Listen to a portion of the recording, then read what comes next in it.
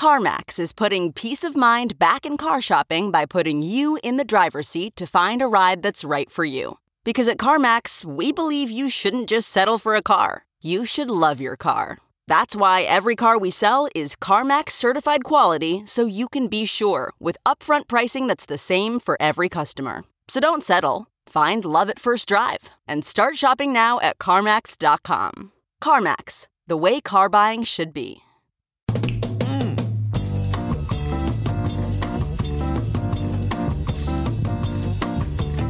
Yes, indeed. It is Wednesday, April 10th, and live from the Chicago Reader's Sun-Times studio on Racine Avenue, this is the Ben Joravsky Show.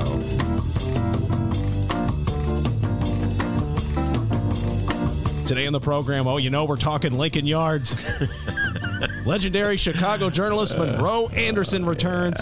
We welcome our favorite grassroots organizer, Amisha Patel, and James Muhammad of SEIU Healthcare, Illinois, Indiana.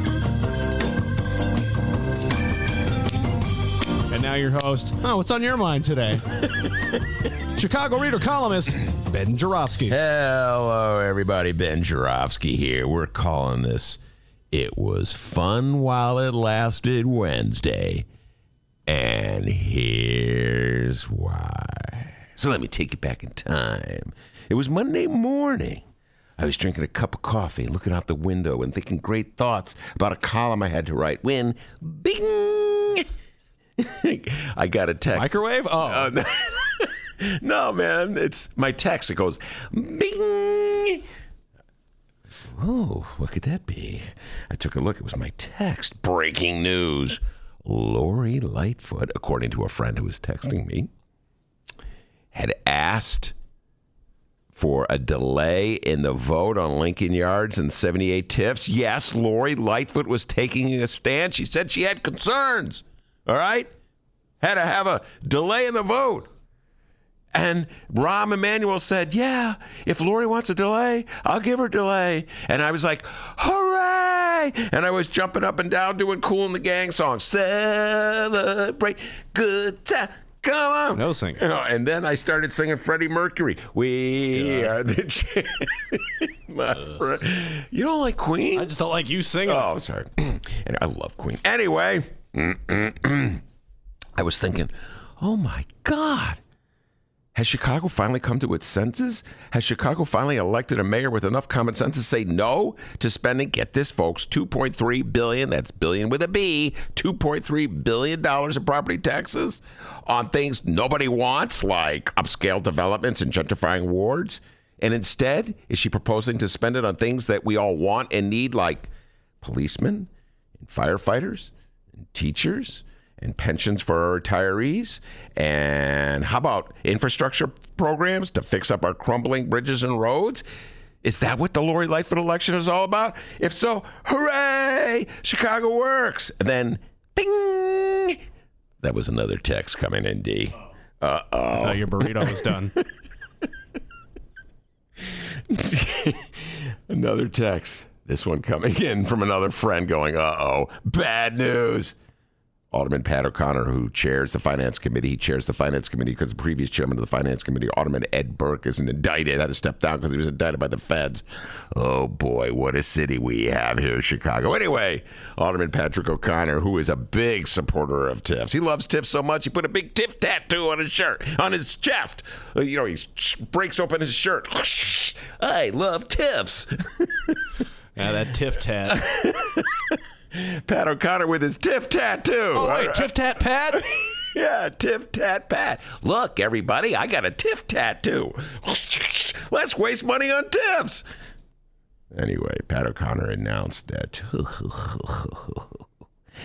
no, Ben, it's not over yet. Oh, no. It'd take more than one Lori Lightfoot press release to kill these monsters. Oh, yes, it was going to take a lot more. And instead, Pat O'Connor announced that they were merely recessing the Finance Committee. What a slick move. Recessing the Finance Committee until they could convene on Wednesday. In the meantime, They would have it like a discussion. Like, ooh, let's take a look at the TIF, in 48 hours and see if it was a good idea to spend, $2.3 billion, that's billion with a B, on things we don't want, upscale development and gentrifying neighborhood, instead of spending it on things we do want. Police, firefighters, teachers, crumbling roads, let's fix them up. Anyway, I stopped singing happy songs and started singing sad ones because, folks, I knew what was coming. Oh, yeah. They're going to take Lori Lightfoot into the back rooms of City Hall and to say, look, listen here, Lori. This is how things work in the city of Chicago. It's one thing to tell people like Ben Jarofsky, oh, I'm against TIFs. It's another thing. When you come to the 5th floor of City Hall, you got to play ball. All right? And guess what, D? You see that tattoo on that guy's chest? We're playing ball here. It's the same alderman who stood up to Harold Washington. The same alderman who defied Harold Washington. They're still around. They're like now TIF monsters. Ed Burke, Pat O'Connor. Anyway, oh God, we spent 2 agonizing days wondering who would prevail. Pat O'Connor and Rahm Emanuel with their TIF tattoos, or the good side of Lori Lightfoot. Last night, she gave us her answer, D. It came in the form of bing, an email. It was an email to me, D. I'm laughing now, but I was crying last night. Essentially, the email said, I've decided to look the other way while they pass this TIF. It was going to happen anyway. All right, I got a lot of other things to do. I don't need to fight with Pat O'Connor and Rahm Emanuel and Sterling Bay and whoever owns 78. And so let's just move on. By the way, this Bing email came while I was doing my yoga, D. I was doing downward facing dog. Nice. I was trying to, I got to do some more yoga to get this out of me. By the way, I do yoga every night. Did you know that, D? It's funny to me, but that's awesome. I knew that. Yeah, I know. It cracks me up. I know. Everybody, you do yoga? Yeah, man. In privacy of my house, I don't want anybody seeing it. Anyway. Oh, God. It was a rough night for me. I was tossing and turning. I couldn't sleep. I go, man, oh, man. That was fast. That was a fast fight. 48 hours and it's already over. In the aftermath, there's 2 theories as to why Lori Lightfoot dropped her opposition or dropped her concerns to the TIF. One theory is that Rahm and the powers that be intimidated her, scared her, told her that it would be rough, very rough for any mayor who dared to get in the way of so much power, money, etc. And the other theory, by some real skeptics out there, D, some real cynics out there. I'm not saying I believe this theory. I'm just saying people have been advancing this theory, okay? Is that she never really intended to oppose it in the first place. And it was it was merely a ruse to fool people like me. And like, wow, maybe she really is, a progressive. Anyway, as I walked in the studio today, I got another message, bing, from Crane Chicago Business. They are so happy. I got to tell you, I think everybody at Crane's, before you get a job at Crane's, has to put a little TIF tattoo on their chest. Ding. Anyway, they announced that the TIF had passed. I think the vote was 32-13 for the Lincoln Yards and 31-14 for the 78, which is Roosevelt. So $2.3 billion right out the window, folks. Hey, if you like property taxes, you're going to get a lot of them in the next few years because they took those properties, those gentrifying areas of the city, off the tax rolls. Guess what? They're going to have to raise the rates on the rest of you suckers out there. God, D, it was such a great moment, that feeling of jubilation. I felt like the inmates in One Flew Over the Cuckoo's Nest when Jack Nicholson took them on that cruise. Remember that part of the movie when the boat and they were like free from the asylum and they went fishing and they felt the fresh air and they drank a beer and then they came back and right back into the asylum for you and here, put you on the meds. And man, that didn't last long. Anyway. Yeah, I guess Lori kind of raised the flag of surrender in that one. 48 hours of reform on tips, folks. Well, that's 48 more hours than we've ever had before. I'm going to look on the bright side. There we go. The road to progress. Yes. I mean, that was 48 hours more than Rahm ever gave us. So let's look on the bright side, everybody. 48 hours of reform. It was fun while it lasted. We got a great show today, everybody. I'm not going to be crying today. Oh, no, the fight continues here at the Ben Joravsky Show. Yes, indeed. Monroe Anderson will be here, and we'll be talking. We're going to take a little break from Tiff Talk to talk Trump, and Trump. I may also throw an Ebony question or two at Monroe. Monroe used to work for Ebony, and I just saw in my beloved bright one. And who we kidding? You got to bring up the Lincoln Yards, too. Hey, come on, Monroe. I think Monroe was actually for Lincoln Yards, interesting enough. Anyway, we'll be talking about Ebony Magazine going bankrupt. Monroe used to work for them. And then after Monroe, James Muhammad, good friend from SEIU Healthcare. Got a lot to talk about with James, all kinds of issues. Probably talk a little TIF. Don't you think I'll talk TIF? Oh, yeah.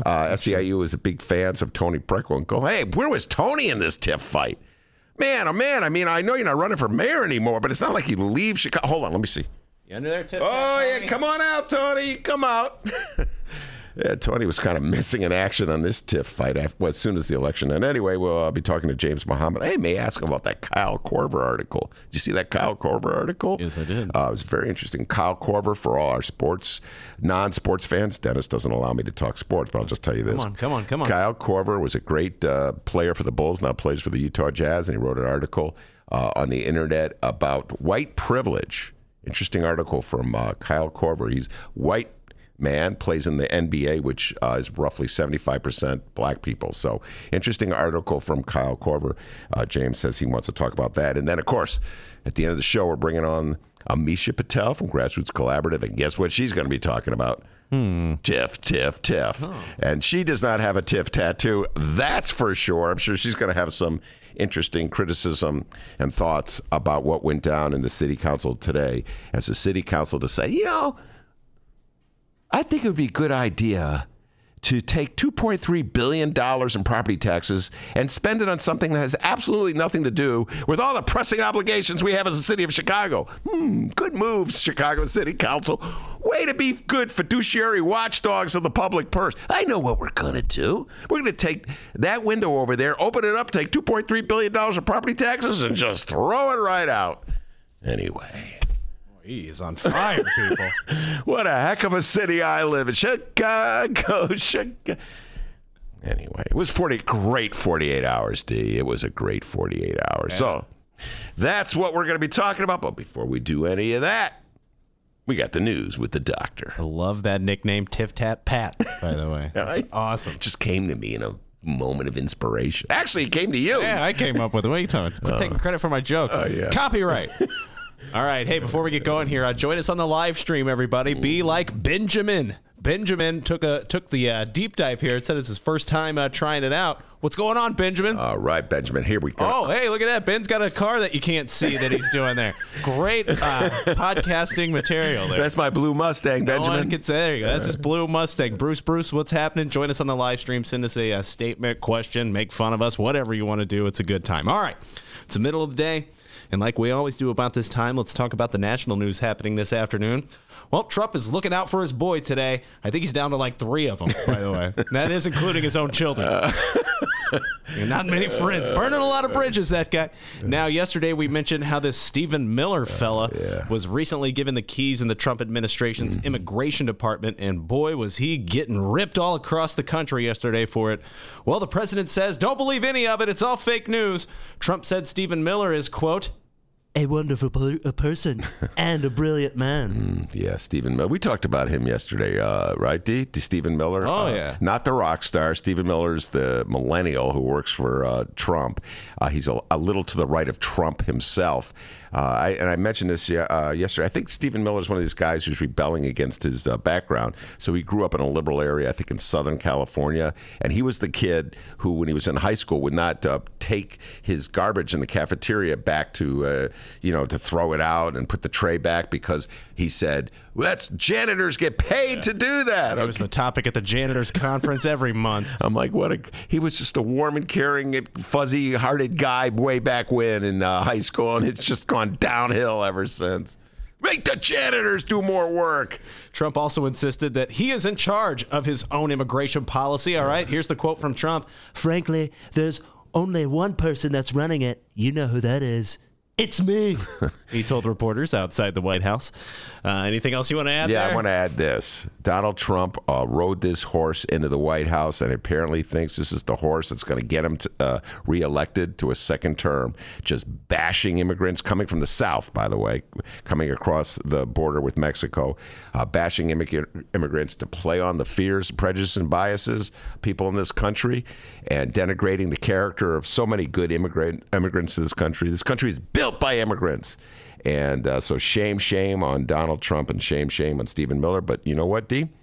It's Donald Trump and immigration is sort of like the city of Chicago and TIFs. It's just a bad deal they can't get rid of, and they're just going to play it out. So get ready for that a lot today, all right? Anytime we don't talk about the TIFs and the Lincoln Yards, Ben's going to find a way to segue. He's on fire. Because Chicago, you know what? You can't just bash Trump. Got to look in the mirror, Chicago. Some of the stuff you do, Chicago. In other news nationally, we have two 2020 Democratic POTUS candidate updates. First up, Mr. $27 himself, Bernie Sanders. He reintroduced his Medicare for All health care plan today. Under Medicare for All, the U.S. would transition to a single-payer system run entirely by the federal government. The bill is largely the same as the one he introduced in 2017, which means that a few of his 2020 Democratic presidential rivals have backed it. Senators Cory Booker, Kristen Gillibrand, Kamala Harris, Elizabeth Warren, all previously endorsed an earlier version of Bernie's bill. Yes, indeed. We talked about this with David Ferris last Friday. We're going to be having more conversations as the election year kicks up. What's a good idea for, two issues. One, politically speaking, what's the best idea for the Democrats to advance in order to take back the White House? I'm going to bring Carlos Ramirez-Rosa in on this. He was a big Bernie supporter back in the last election. See what he has to say about this. Politically speaking, should they go with Medicare for All, or should they go for some sort of hybrid form of expanded health care in which people get to keep their private insurance, their work-related insurance?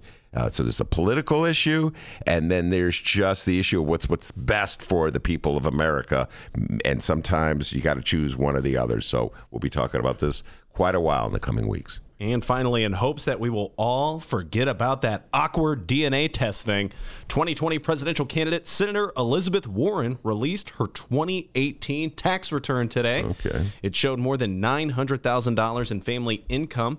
She and her husband, Bruce Mann, reported earning $905,742 in total income, including $176,280 from her Senate salary and $324,687 from her books. Altogether, they paid $230,965 in taxes and donated $50,138 to charity. How much did she make in the books, did she? $300,000? In the books there, $324,687. All right. I simply cannot relate. Yeah. Well, you got to write a book, all right? Go write a book. Okay. After the show, go write a book, all right? All right. And listen, you know what? Hey, Donald Trump, Elizabeth Warren released her taxes. Why don't you release your taxes, huh? I just do not understand why the Republicans don't. I'm being audited. Oh, yeah, right. You're right. I forgot. You're the only one in the world who realizes that an audit shouldn't prevent you from having to release your taxes. But good for Elizabeth. I'm waiting for Bernie. He hasn't released his yet. He said the other day he was going to release his taxes. Did you see that bit? I think I would tell you about that. It was I think it was Trevor Noah was interviewing him, and he said to Bernie, it was pretty clever. Got to give Trevor Noah credit. He said Donald Trump doesn't release his taxes because he doesn't want people to realize really how broke he is, and Bernie Sanders doesn't release his taxes because Bernie doesn't want people to realize how rich he is. And then Bernie went, not the case. It's not a bad Bernie. It was decent. Yeah. It was decent. And then he said, don't you worry, Trevor. I'm going to release those taxes. So I'm waiting. Come on, Bernie.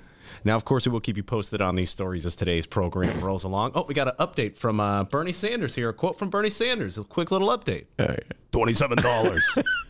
That's what the quote was. By the way, what happened to my Bernie Sanders doll? I swear I had a Bernie Sanders. You did not have a Bernie Sanders doll. You're delusional, my man. It's gaslight. Ooh, they took the doll and they told me I didn't have a doll and I'm losing my mind. Ah! All right, our senile host. Fantastic. All right. Great work, partner. Hey, you ready to find out what's going on in Chicago and or Illinois this afternoon? I was born ready. I love that answer. Always a fantastic answer, especially at this time, because coming up after these short words from our host, Ben Jarofsky, we're going to find out what else is news. I cannot wait, because it's the time of day where the doctor plucks that little trick from his little sleeve. We'll see what it is when we return. Did you know that 40% of the people in Illinois opt to be cremated? Well, it's true. And Chicagoland Cremation Options honors their wishes by providing cremation services directly to the general public. Chicagoland Cremation Options provides an affordable, ethical, and easy cremation arrangement, whether in person or online. Save thousands and streamline the process by going directly to Chicagoland Cremation Options. It's a family-owned business operated by my good friend, Douglas Klein. Here's how you reach them. ChicagolandCremationOptions.com. One more time, ChicagolandCremationOptions.com.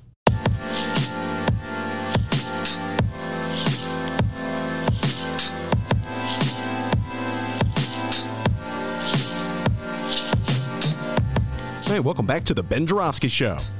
Benny J, take it away. All right, will do. I will take it away. Before I take it away and turn it back to you for the local news, D's, I got to tell you, on my way, walking up Racine to our beautiful studio that the Chicago Sun-Times has built for us in their lovely West Loop building, I bumped into Marty Ritter, an old friend. Marty Ritter, who is Marty.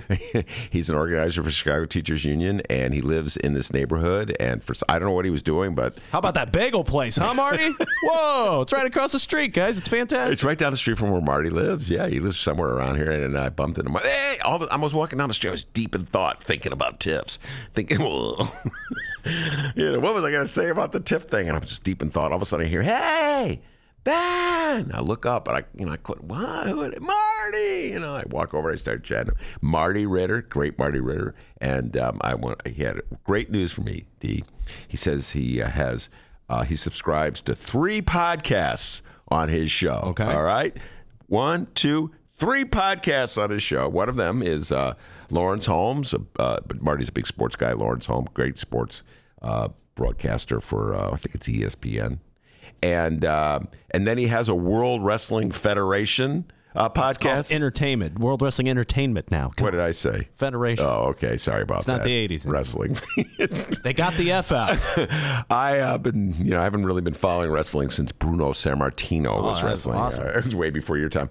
And finally, the third show, our show. Hey, we made the cut. Yeah, we made the cut. Marty's cut. He showed me the little picture, and he said he wants to come on to talk wrestling. All right. So I know you have a ban on sports, but I think you may let Marty come on to talk. We can have like a good 2 to 3 minute talk on wrestling. Sure. All right. You hear that, Marty? 2 to 3 minutes, and boom, back to politics. The guy knows politics, by the way. Marty Ritter knows his stuff. Awesome. So anyway, it was fun bumping into Marty Ritter, the great Marty Ritter from the Chicago Teachers Union. All right, boy, what do you got for me, young Seriously, man? How about that bagel shop across the street? Am I right, Marty? Whoa, dude.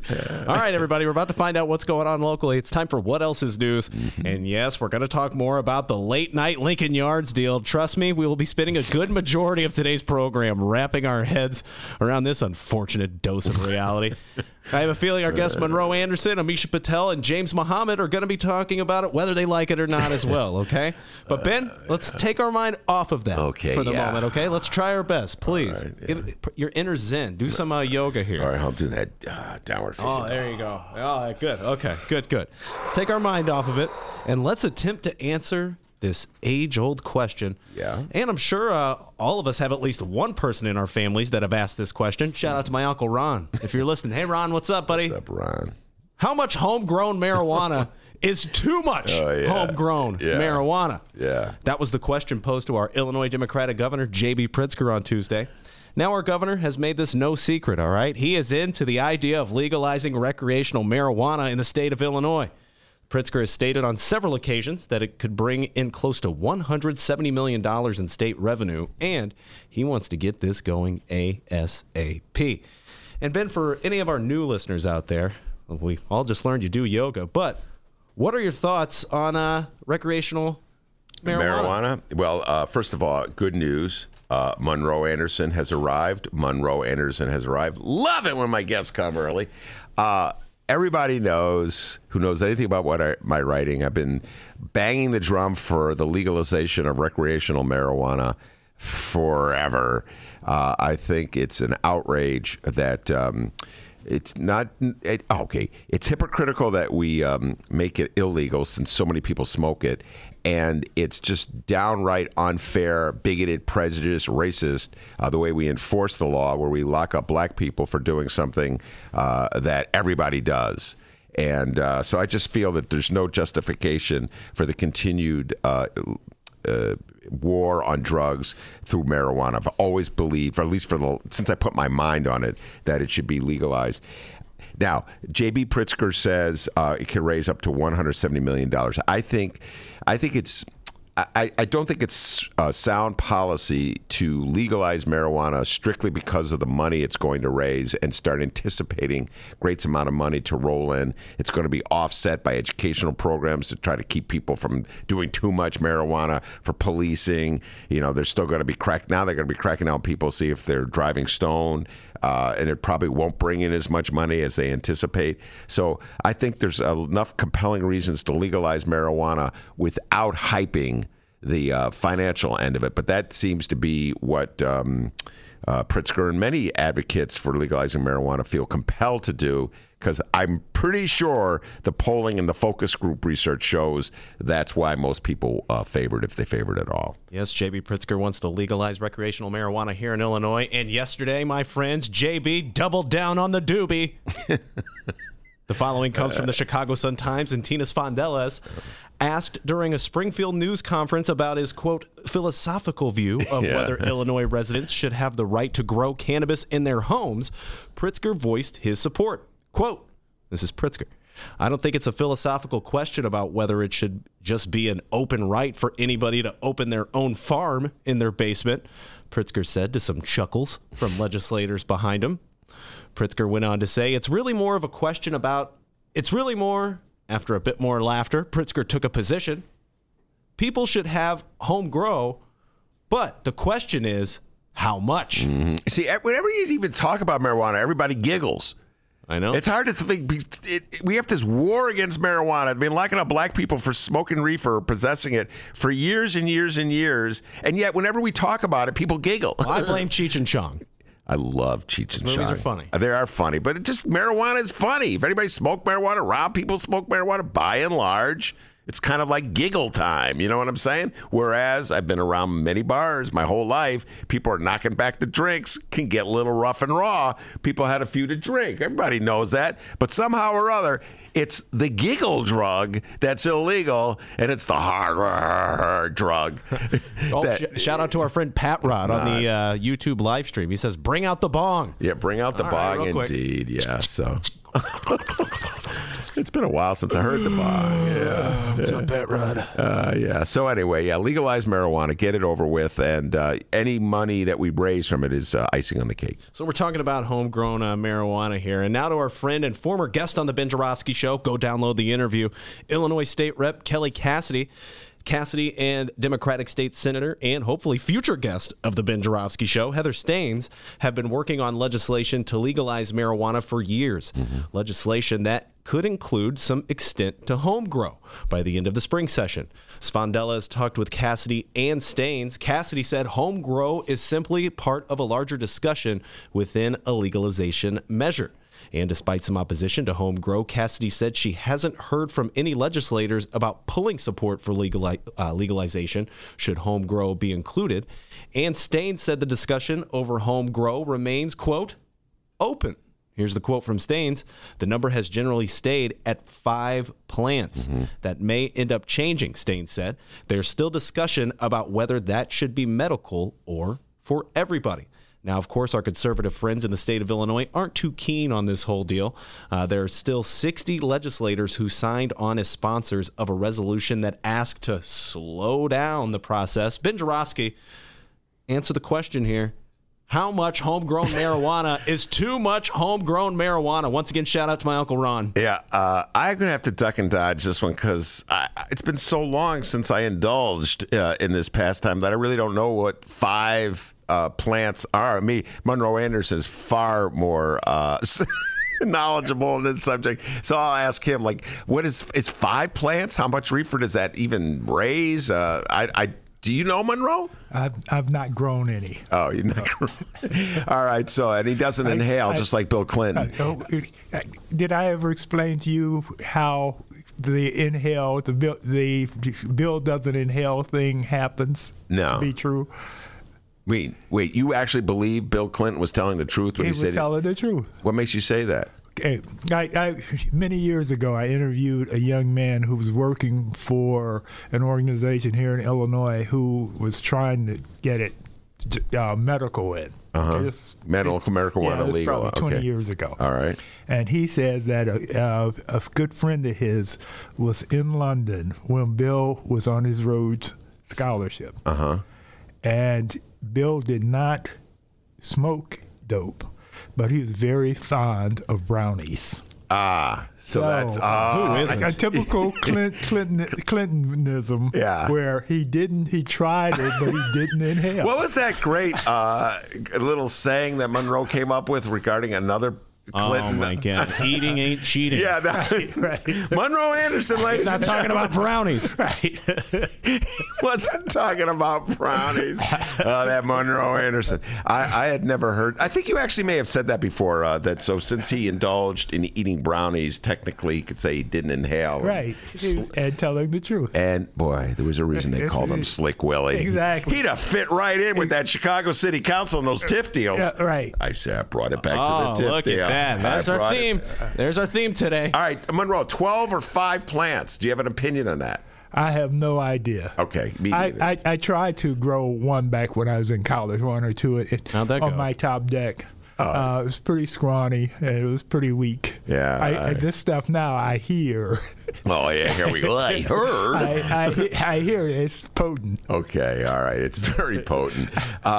So anyway, I cannot weigh in on the 12 versus 5D. I'd like to have an opinion. I know I'm supposed to have an opinion about everything, but... Well, let's just go 12 and see what happens. That's what I say, huh? Okay, you seem to have some strong opinions on this one. Let's go 12. If the cops raid you and it's really 5, then you're up the creek. That's all right, without a paddle. So how much homegrown marijuana is too much homegrown marijuana? Well, I guess we're still uncertain on that, but you'll now have an answer the next time someone asks you, hey, what else is news? All right, let me tell you something. Something that Marty Ritter, our good friend that I just bumped to on Racine. What's up, Marty? Something that Marty Feldman, great comic. Did you ever see, what was it, Young Frankenstein? Oh, Hilarious. hang tight, millennials. And something, speaking of millennials, Marty McFly. Oh. They all agree. Millennial in the 80s, or a young guy in the 80s. He was so millennialistic back in the, he was like a bro before there were bros. Anyway, they all agree you did a great job. Give yourself a raise. Take it out of petty cash. We got Monroe Anderson sitting there getting ready to talk Trump, Trump, Trump, and Trump. We'll be right back.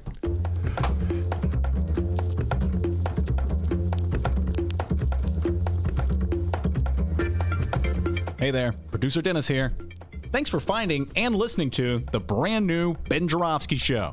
All right, so here's how this works. The Ben Joravsky Show live streams on the Chicago Sun-Times YouTube channel Tuesday through Friday, 1 until 3 p.m. Once the show is over, you can listen to the replay on our YouTube channel, or we throw it online for you to download by 4 p.m. Where can you download the Ben Joravsky Show, you may be asking yourself? Well, you may be asking yourself a fantastic question. You can find previous Ben Joravsky shows and guest interviews through several outlets. The Chicago Sun-Times Online, chicago.suntimes.com, the Chicago Reader Online, chicagoreader.com, and wherever else you listen to your favorite podcasts. Apple Podcasts, Google Play, pick one. Just search for The Ben Joravsky Show. J-O-R-A, V as in victory, S-K-Y. So, let's recap. Tuesday through Friday, 1 until 3 p.m. live streamed on the Chicago Sun-Times YouTube channel and downloadable by 4 at chicago.suntimes.com, chicagoreader.com, and wherever else you listen to your favorite podcast. Yes, the Ben Joravsky Show is back. We're live and downloaded. Tell your friends and enjoy the rest of the show.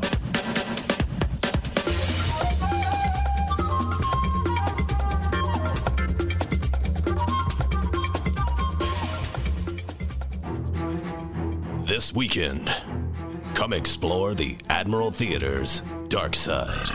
It's Strip Wars Volume 1, The Phantom Stripper, a parody show live at the Admiral Theater, 3940 West Lawrence and Pulaski, April 11th, 12th, and 13th in a theater not so far away. Do not miss Strip Wars, The Phantom Stripper, a parody show live at the Admiral Theater. For more information, call 773-478-8111 or visit admiralx.com. This is a totally nude show. Must be 18 years or older to enter.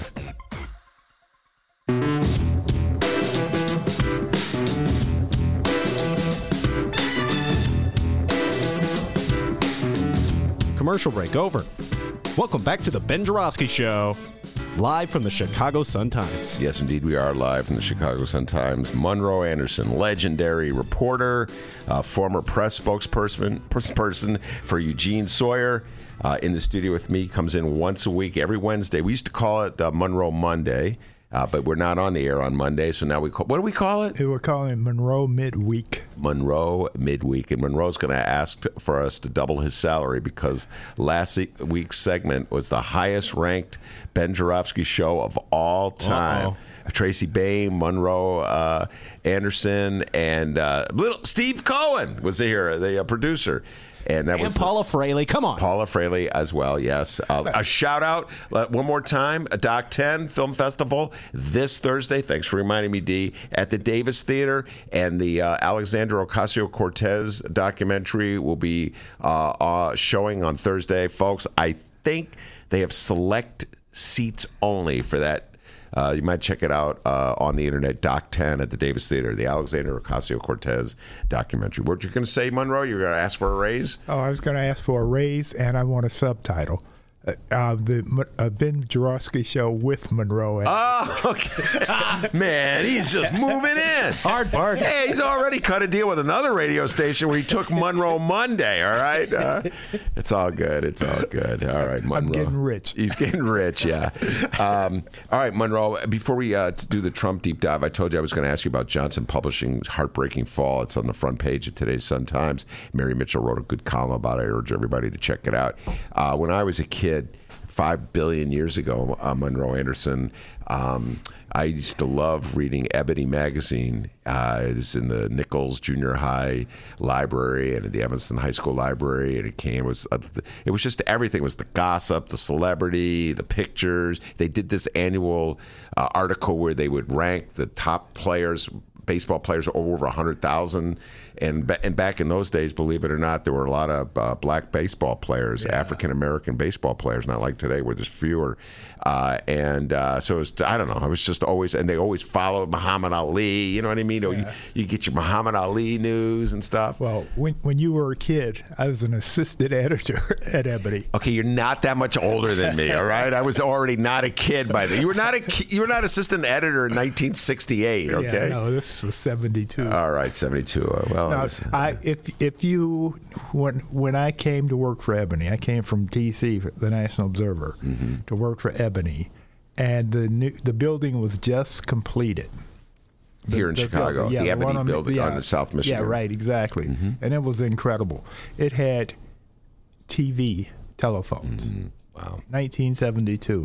Now, the problem with that, of course, there were only about 3 other companies in the world that had them, so you didn't have many people you could actually talk to. Yeah, but it was incredible. And the other really incredible thing about it was any black person who was anybody came to Ebony, to Johnson, when he or she was in town. Johnson being the founder. Yeah, and Johnson Publishing Company is the title.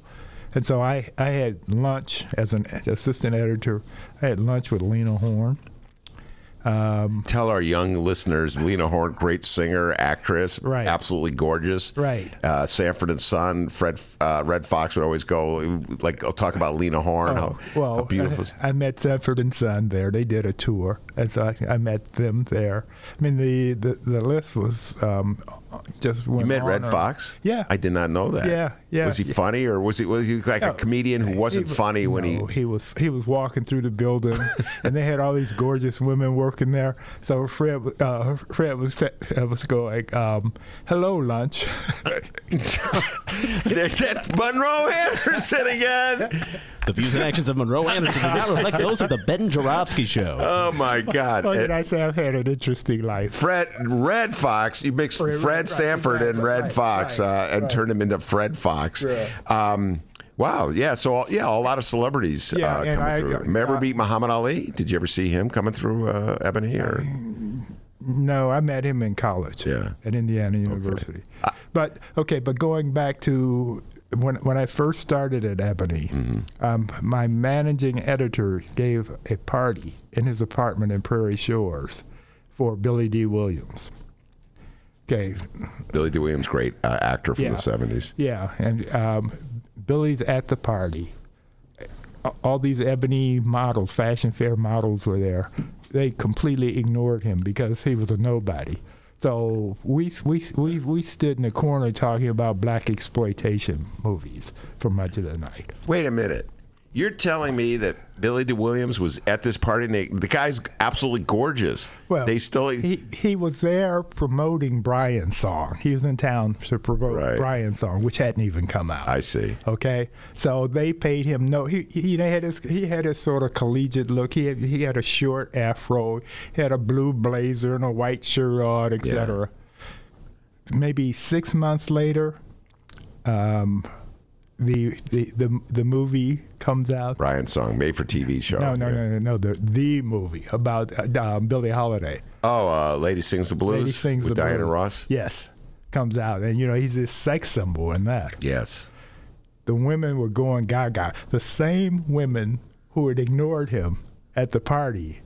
Now we're going gaga. Billy D. Williams. All right, here you go. Here's a trivia question. Okay. This is hard. I'm coming out of nowhere. All right. In Lady Sings the Blues, Yes. who played the role of the piano man? Richard Pryor. Get that guy a blue Mustang. That's the first time I ever saw Richard Pryor in that movie. Yeah. I had never seen him before that movie. Well, when I was at the National Observer, I tried to interview Richard Pryor at the cellar door in D.C. He was playing there. You tried? I tried. And you failed? I worked for the National Observer. Uh-huh. I try to get back to do the interview. I get as far as to the green room. He's there with a couple of women, and there appear to be white stuff on the table. Yeah. And so he doesn't want to be interviewed by me. He says, no interview. And so I'm turning around, and he says to me, and tell your boss, God, what's it? The national the National Review, the right wing. Oh, William Buckley. Yeah, right. Tell your boss, William Buckley, I said hi. He mixed up the one with the other. And so he wouldn't give me the interview because he thought I was. Wow. Now I bet he would interview you if you were for Ebony Magazine. Oh yeah. I spent a week in New York with Stevie Wonder, supposedly interviewing him, but it never came to fruition for some reason or another. This is for Ebony. Yeah, for Ebony. All right, now let me ask you this: before we get to Trump, Yeah. Ebony Johnson Publications plunges into bankruptcy is the headline. Is this the demise, the downfall of Ebony and the empire that John Johnson built in the 50s, 60s, and 70s? Is this a sign? What is it a sign of? Decline in just the general decline of readership or integration? Integration is a problem. The Newsweek was sold for $1, remember? Yeah.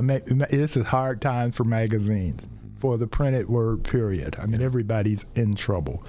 Chicago, what's really interesting is that when I moved here in 72 to work for Ebony, Chicago was arguably the black capital of America. You had Johnson Publishing. You had Johnson, the hair product people. You had Parker House sausages. I mean, you had all these different major league companies, all of which are now gone. And the center of Black America arguably has now moved to Atlanta.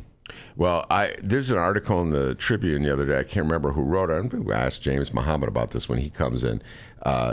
Right now, Chicago has Lori Lightfoot as mayor, a black woman. Right. Has Tony Perkwinkle, president of the county board, a black woman. Right. Kim Fox, state's attorney, a black woman. The lieutenant governor is a black woman. Right. The treasurer of the city of Chicago is a black woman. Yeah. And I'm probably forgetting other people on the list. So it's sort of like a glory day for black elected officials, and yet the population, the black population of the city of Chicago continues to fall, and it will probably continue to fall as the city continues to gentrify. Right. So what do you think about that? How could there be, if it's such if this is such a glory moment for black political officials, what's that say, in relation to the falling black population? It says that Lori Lightfoot has a lot of work to do. Well, if she wants to keep black people in the city of Chicago. I imagine she does. Well, you heard about how the city council has voted on. We've been talking about it a lot. And and the thing is, I'm sure you were upset by it. Yes, very. I've been talking about it. And I'm not, because I also said that, by the way, that you would have a different point of view on this. Yeah, because she cut a deal to get much more participation among black contractors and women. Well, I'll tell you what, and that's Monroe. where the jobs are. Okay, I'll tell you this right now. If that's a legitimate deal that she cut, and that's not window dressing, right? Then I'll tip my hat to her. Okay. Okay. Right now, people, city of Chicago, the argument I'm making, have many pressing bills that are coming before them, including police contract, a firefighter contract, a teacher contract, pension obligations. Right. Lots of roads need to be repaved. Lots of bridges need to be fixed. Right. It's going to cost a lot of money, and somehow or other, we're going to have to raise the money to pay for all those bills. The city of Chicago, and it was not Lori Lightfoot. I have to make this point. This was Rahm's plan, not Lori's plan. Yeah, right. All right. They're going to take very valuable land off the taxable land. You can't tax it anymore, and because it's going to be for a TIF. So that's going to mean your property taxes are going up to pay all these obligations. I went to one of the Lincoln Yards meetings, and Michelle Smith, my older person, personally guaranteed me that my taxes were going up. Oh, she did? How? She knows something you don't know. All right, we'll move on from the story of your property taxes and talk about Donald Trump. Number one on the agenda, Donald Trump and his taxes. Monroe, we've been talking about this for a long, long time. Yes. And it seems as though the Democrats are finally zeroing in on the tax, Donald Trump's taxes. Yes, and they're going to get him. Although one of his people said that we'd never get them, but we're going to get them. Okay, now, how do you think the Democrats are going to obtain these taxes? There's this law, I forget the number on it, 6301 or something like that. The law says that if the Ways and Means Committee, House Ways and Means Committee, asks for taxes of any individual or corporation, they shall be provided. And anybody who's been to law school, who knows somebody who's been to law school, knows that shall means shall. It doesn't mean if or maybe or probably or anything. It means that's what you do. Trump is resisting it. He and his lawyers right now, they're trying to, they're being very Trumpian about it. But there will be a court case, and the law is as plain as can be. So it'll drag it out, but they will have to do that. Also, in New York, there's now a movement to get Trump's state taxes. And now they won't be identical to the federal taxes, but they'll still have much of the same valuable information in it. Now, wait, let's go back to that bill that you were alluding to. Yeah. It's in the House, did you say?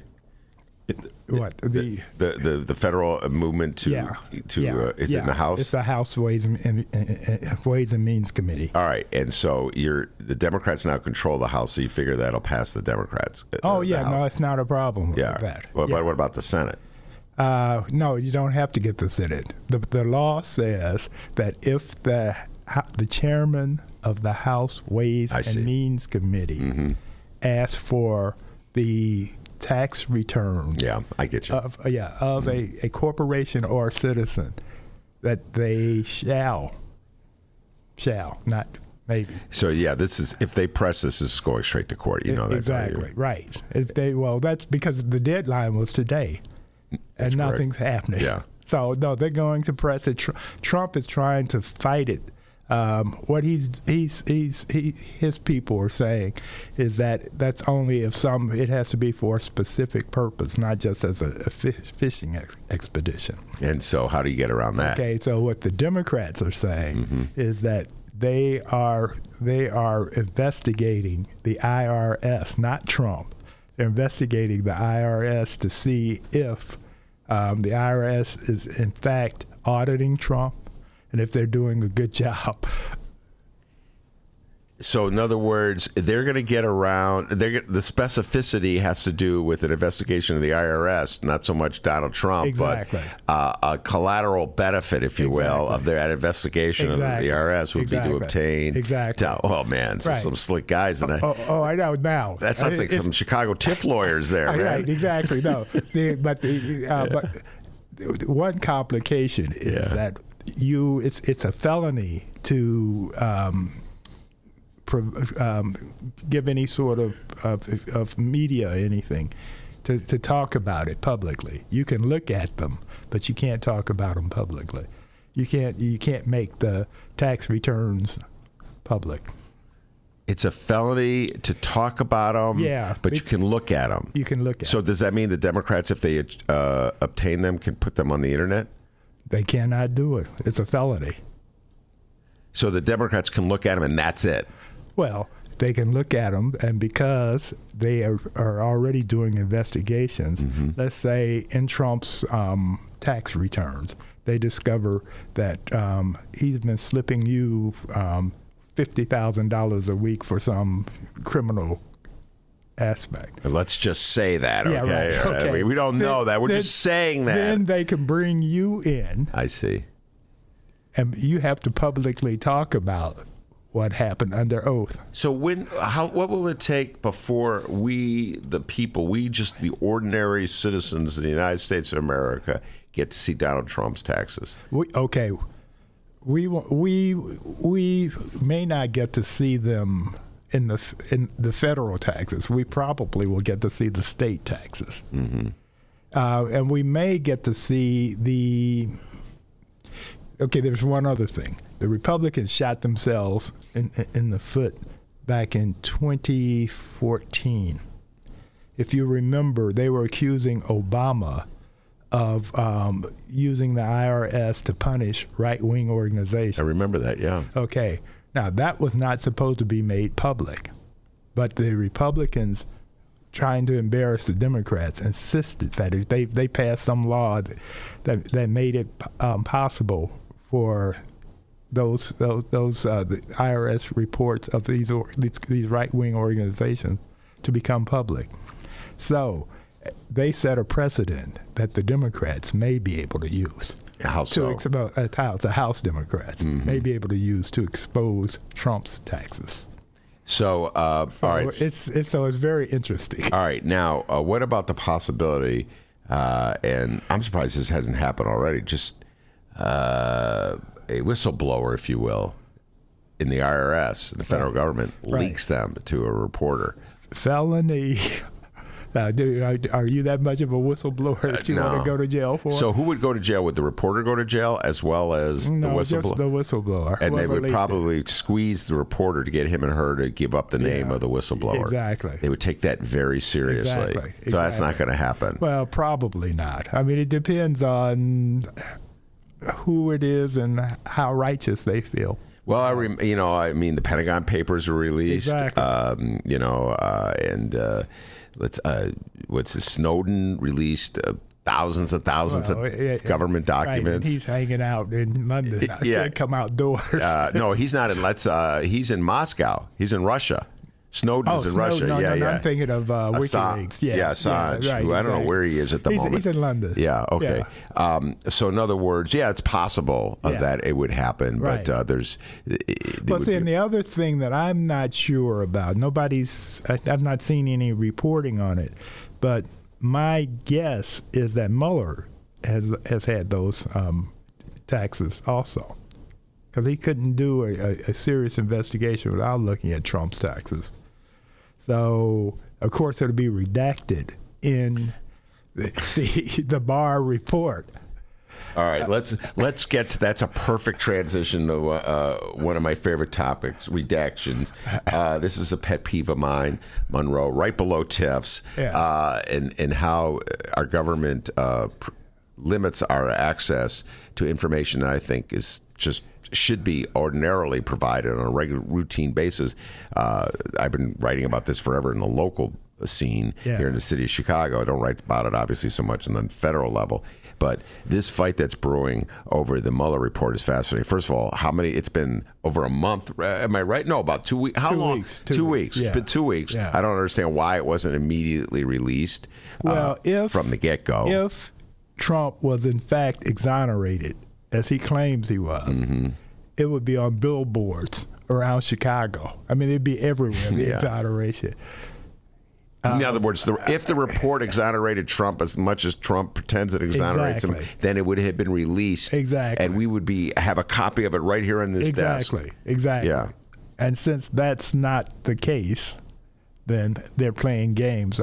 Barr's going to have a color-coded report, which is going to look like the subway map. With the red line, the blue line. Exactly. All right, so the different codes will be, instead of in the city of Chicago, what they do, Monroe, or the state of Illinois, when they don't want you to see public documents, they black it out with they supposedly black it out with markers. Sometimes there was a story I did once about the Board of Education.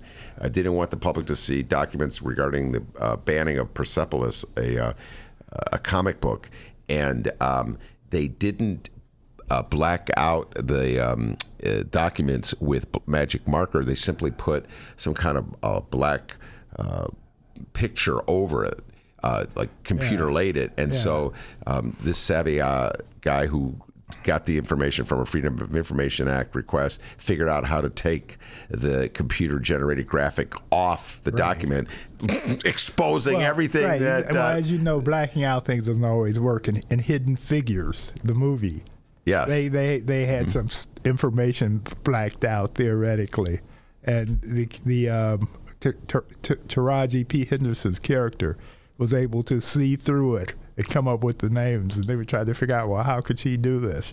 So it doesn't always work out. But in this particular case, instead of just doing it the old Chicago way of just blacking everything out, they're going to have different colors blacking things out or hiding things. Yeah, right, exactly. Whether it's a court case that needs to be protected or somebody's reputation. Yeah. And that's the tricky one.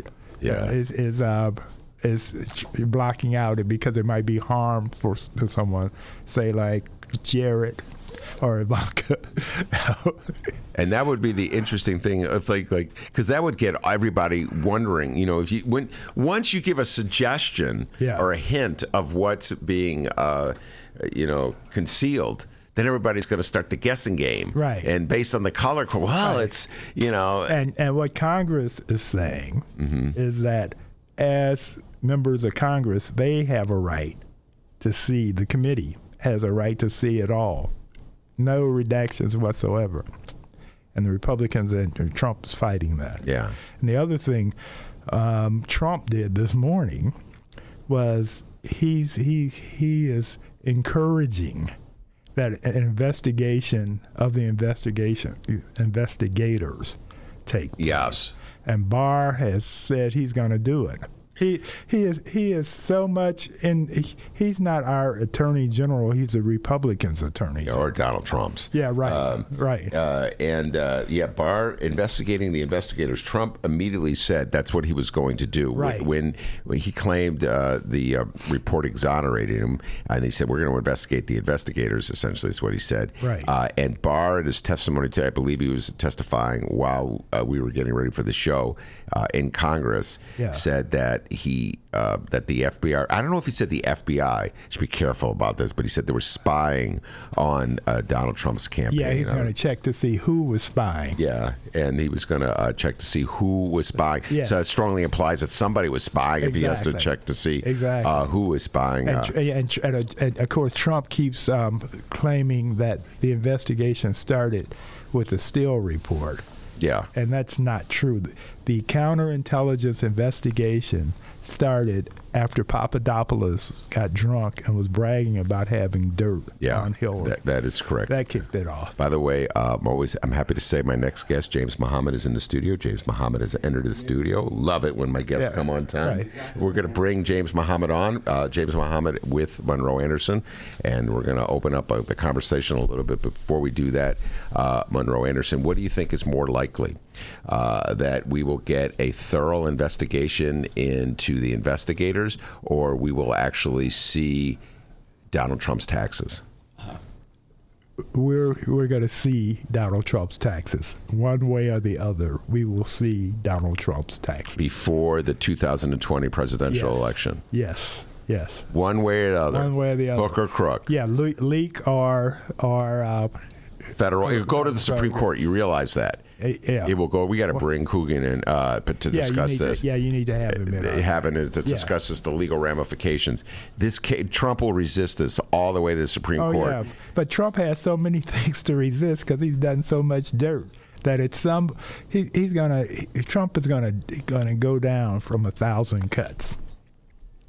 I mean, they're coming at him all kind of ways. There's the investigation on the inauguration, where his inauguration, contrary to what he claimed, was larger than Obama's. Yeah. Well, right, exactly. It wasn't, but he spent way more money. It cost, way more money. And his talent was Kid Rock or somebody like that. And it was Beyonce and Jay-Z and a whole bunch of people at the Obama talent, expensive talent. Yeah. And yet Obama's inauguration was much cheaper, and one Russian individual contributed $50,000 to the inauguration. So they're going to dig into that one. As well. No, because they were using it as a money laundering, let's get rich scheme. All right, that's Monroe Anderson. I'm Ben Jarofsky. James Muhammad is in the studio. We're going to broaden the conversation, talk about all kinds of things when we return. The Ben Jarofsky Show is brought to you by the Chicago Sun-Times. For the latest in Chicago and Illinois news, sports, weather, and the latest in national news from a real Chicago frame of mind and real Chicago writers, check out the Chicago Sun-Times. Read the daily paper or online at chicago.suntimes.com. And hey, if you have a little extra cash, subscribe. And by the Chicago Reader. For a deeper dive in the daily Chicago news and for all of what's going on in this city, you gotta read the Reader. Music, arts and culture, film, extensive event calendars, concert listings, and more, including weekly political columns from writers like Maya Dukmasova and, yes, our very own Ben Jarofsky. The Chicago Reader is free in newsstands and at chicagoreader.com. That's chicagoreader.com.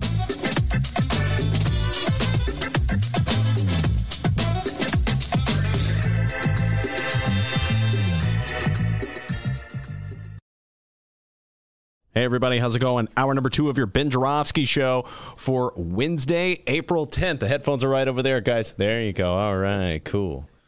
Your Ben Joravsky Show, hour number 2 for Wednesday, April 10th is just moments away. But before we get going into that, we would like to thank the following unions for helping bring back the Ben Joravsky Show. First up, it's the International Association of Machinists and Aerospace Workers, not Aerosmith, Local 126 in District 8. How's it going, Ryan Kelly? The International Brotherhood of Electrical Workers, Local 9, and the International Union of Operating Engineers, Local 150. Thank you once again to those unions for jumping on board with us and bringing back the Ben Joravsky Show. And of course, today's Ben Joravsky Show is brought to you by the Chicago Federation of Labor.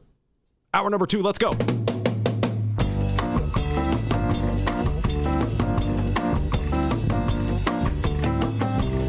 Yes, it is Wednesday, April 10th, and live from the Chicago Sun-Times Chicago Reader Studio on Racine Avenue, this is the Ben Joravsky Show.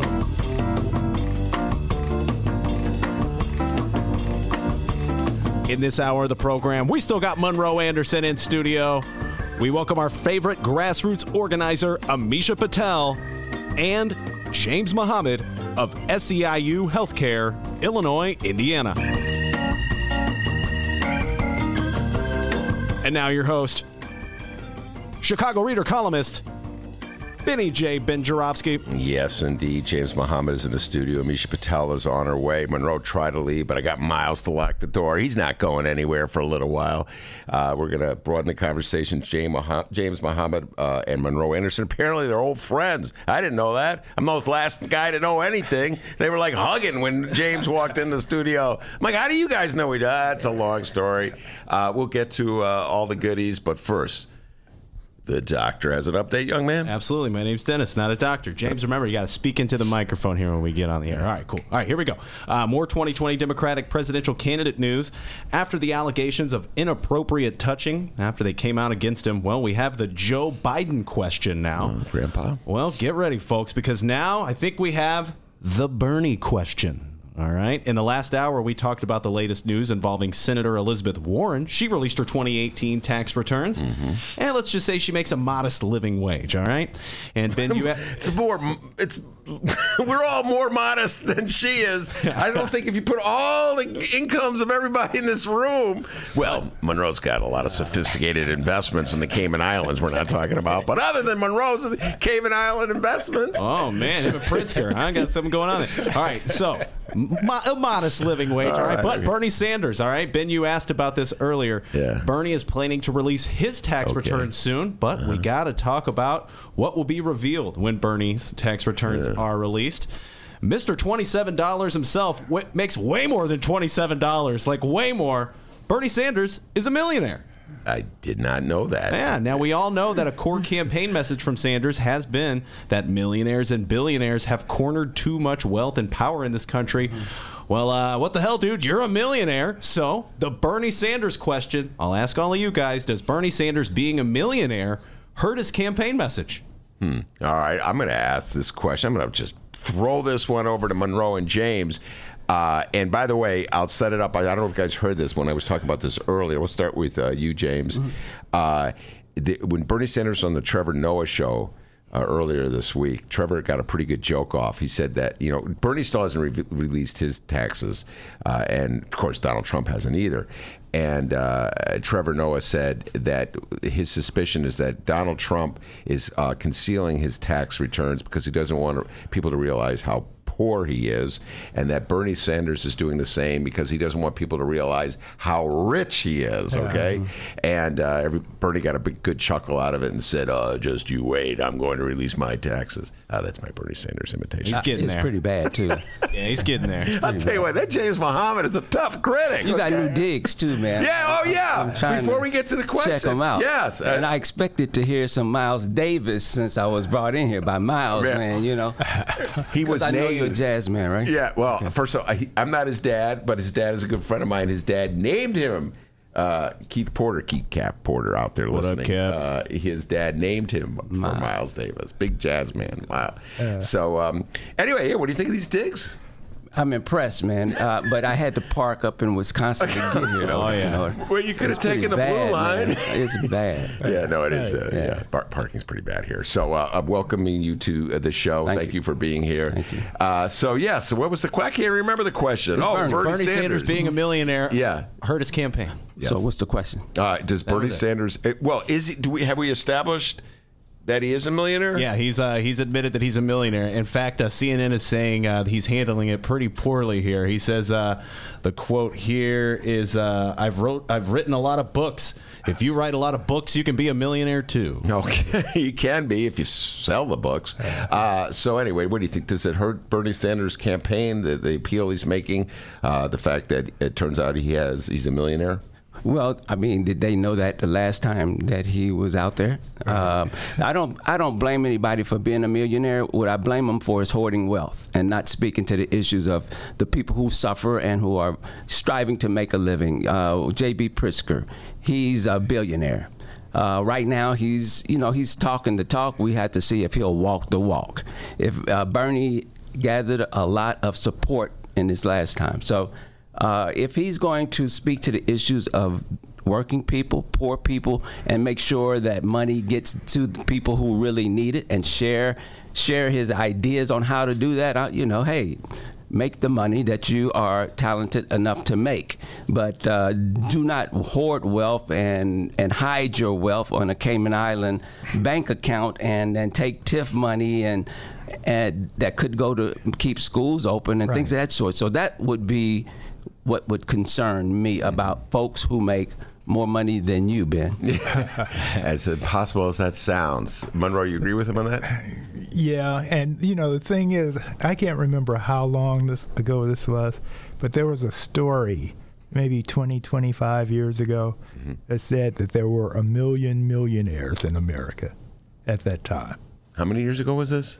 20, 25 years ago. I can't remember the exact, but and of course there's many, many more millionaires now. Yeah. I've been a millionaire next door since 1998. Now, a millionaire next door there was a book written about it, is a person who drives Hondas instead of Mercedes, who clips coupons, etc., saves and invests their money. And so on paper, they're a millionaire. But they don't, it's not a millionaire. When I was a kid, my father told me that if I had $1 million, I could live off of it the rest of my life. Now, if you have $1 million and it's not an investment, it lasts you 10 years if you just have $100,000 a year lifestyle. Yeah. So being a millionaire is not. Bernie should have dropped the millionaire thing and just stuck with billionaires. The people who have $1,000 million. Well, that's where the wealth is. I presume if you're talking about raising the income tax, the top rate on the income tax, and if you're saying a person has a taxable income of $1 million, that's an annual income. Now, I'm not talking about the gross, income wealth, of all your wealth is one thing. Yeah. Income is another. Yeah. My income, I'm on a fixed income. I have a Social Security check coming in. Yeah, so you're not a good example of what we're talking about here, Monroe. Right, exactly. You're just like a broke-ass writer like the rest of us. Right, exactly. I'm house rich and paycheck poor. So, all right, James, that leads me to this, the general question, since we're on this topic. I wanted to ask you about Ebony Magazine, but I just want to get to this one right now. As a civilization, if you will, do you think we're heading in the right direction in terms of more equitably taxing people to raise money? So many things are on my mind when I ask this question, but I'll just ask it in the most general way. Your union is very concerned with a more equitable distribution of income and a more equitable way of raising money to fund government. Do you think we're heading in the right direction right now? Well, I think the fair tax proposal is in the right direction. Just as a side note, I was watching 60 Minutes Sunday. I don't think it was a rebroadcast, and it had a billionaire on there. And I can't remember his name, but he was like the 18th richest in the States, but he was a billionaire. His concern was that He was in support of the redistribution of the wealth, because there's so much wealth in 1 or 2% of the population that the rest of the population, at some point, they're going to, old France back in whatever century it was, when they're coming for you with 18th century with clubs and everything to pull you out of your castle. Yeah. And that kind of sentiment can spread in a country that the wealth distribution is so wide that people just get so, can I say, pissed off on your show? Yes. So pissed off. Look, the guy sitting next to you says so many words. He's broken so many rules on this show. You don't even want to know, James. That they'll come looking for them. And his concern was that we don't, let's not get to that point. And again, what J.B. Pritzker is trying to do, and you always can tell where the issue is by who's on one side and who's on the other. Most folks who don't have any money would support a fair tax. And most folks who got a lot of money, who aren't, who really are more greedy than rich, they just want to keep hoarding wealth, then they don't want to figure out how to make things more equitable, how to make things fairer. So Jamie Dimon, who is the head of Chase, has called. He's beginning to sound like Elizabeth Warren. He's talking about the equity, unevenness of everything. What they're concerned about, because what happens? There's been studies on this. When the income, the wealth inequity grows to be so great, then you get social unrest, because at some point people go, what the devil is going on? James, when you and I were youngsters in college, there was a book, Fox Piven. I don't know if you read that book. And it talked about this very point that Monroe is making. It talked about the riots of the 1960s and how they led to a more fair distribution of money and an expansion of social programs, an expansion of the social, and it made a connection between civil disobedience, uncivil disobedience, insurrections, whatever you want to call them, and actual action by the government. I am not in any way advocating insurrections, but I'm just saying what Monroe is getting at. There is a correlation between how government spends its money, how it raises its money, and just the tone and the tenor of. Yeah, but I would also add that it might have led to social, the spreading of social services or social accommodation, et cetera. But it gave relief, but it didn't solve the problem. It calmed the nerves of folk who are out there protesting. Maybe you could say it pacified that moment, but it didn't lead to generational wealth building that had been destroyed prior to the 60s and the 50s. I mean, at one point we had things. I'm speaking about African Americans, black people in general right now, where we had farms. We had towns that were in southern towns that were self-sustaining. They had the rich and the poor. That was destroyed intentionally. By white farms were taken, and folks fled north. So that wealth just disappeared. And so when the uprising occurred, they were occurring for to be included, but not necessarily. And that was another issue. We don't need to go into that. But the generational wealth that could have been attained by now for our communities, that never happened because they were intentionally destroyed. Yeah, in fact, I read a piece last week before, that the average savings in the black household is $4. What? Yes, $4 bank account. Average now. Obviously, I'm not talking about. That means a whole lot of people have zero money.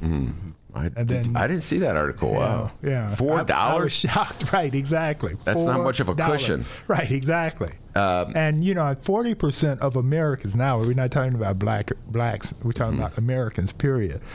40%, if they have a $400 emergency, they can't cover it. 40%.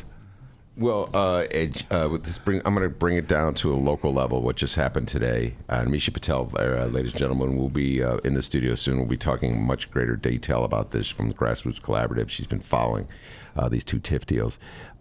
James Muhammad, I know your union opposed the TIF deals, and one of the fundamental criticisms I have about the way we do TIF deals in the city of Chicago is that they're linked they're linked to the wealth of a neighborhood. The wealthier a neighborhood, the more gentrification is going on in the neighborhood, the more money will be raised and generated for that neighborhood's development. So you have poor neighborhoods on the south and west side that really could use a shot in the arm, but because they're poor, they're not gentrifying, they're not raising a lot of TIF dollars to spur economic development. The wealthiest neighborhoods that don't really need the help are raising the TIF dollars, and they get the money. And we saw that. That's why we have $2.3 billion going to relatively wealthy neighborhoods. In your opinion, is that a step back from the ideals of fairly distributing money, or are you assured by Lori Lightfoot's statement that she's going to make sure that there's more minority and black entrepreneurs getting the contracts on some of these deals? Well, to your first question, no, I don't think it's a fair way necessarily.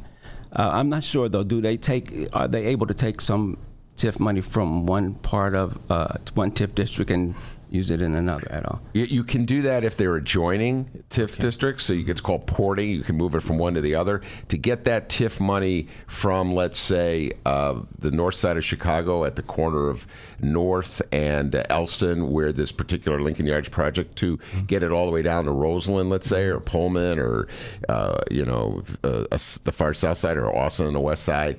I don't know if you can do that by current law. All right. Well, bottom line to me, it's all about priorities. If I look at a city and I see poor communities, and these communities have been crying out for 50 years now, 40, 50 years now, that means that the priorities of whatever administration, we've had like 3, those priorities are not to improve the conditions necessarily on the south and west side, unless, as you say, we see signs of gentrification. So what does that mean? That means that folk are only interested in folk who have wealth and people who businesses, etc., but people who already are living okay. So the best city you could have is where community neighborhoods are all thriving. Then you don't have to worry about some of the negative things that are occurring, and it makes the city more attractive. The people who run the city, I believe, think that buildings and glitz and glitter are what attract people to a particular city. That does attract some tourists, but it doesn't. It doesn't just keep people here. Mm-hmm. Yeah, and the thing is, the Republicans now are talking about socialism. How the Democrats are pushing socialism. And they use Venezuela as their poster child. Mm-hmm. The reality is the 10 happiest countries in the world, their citizens they're socialist countries where they don't have to worry about health.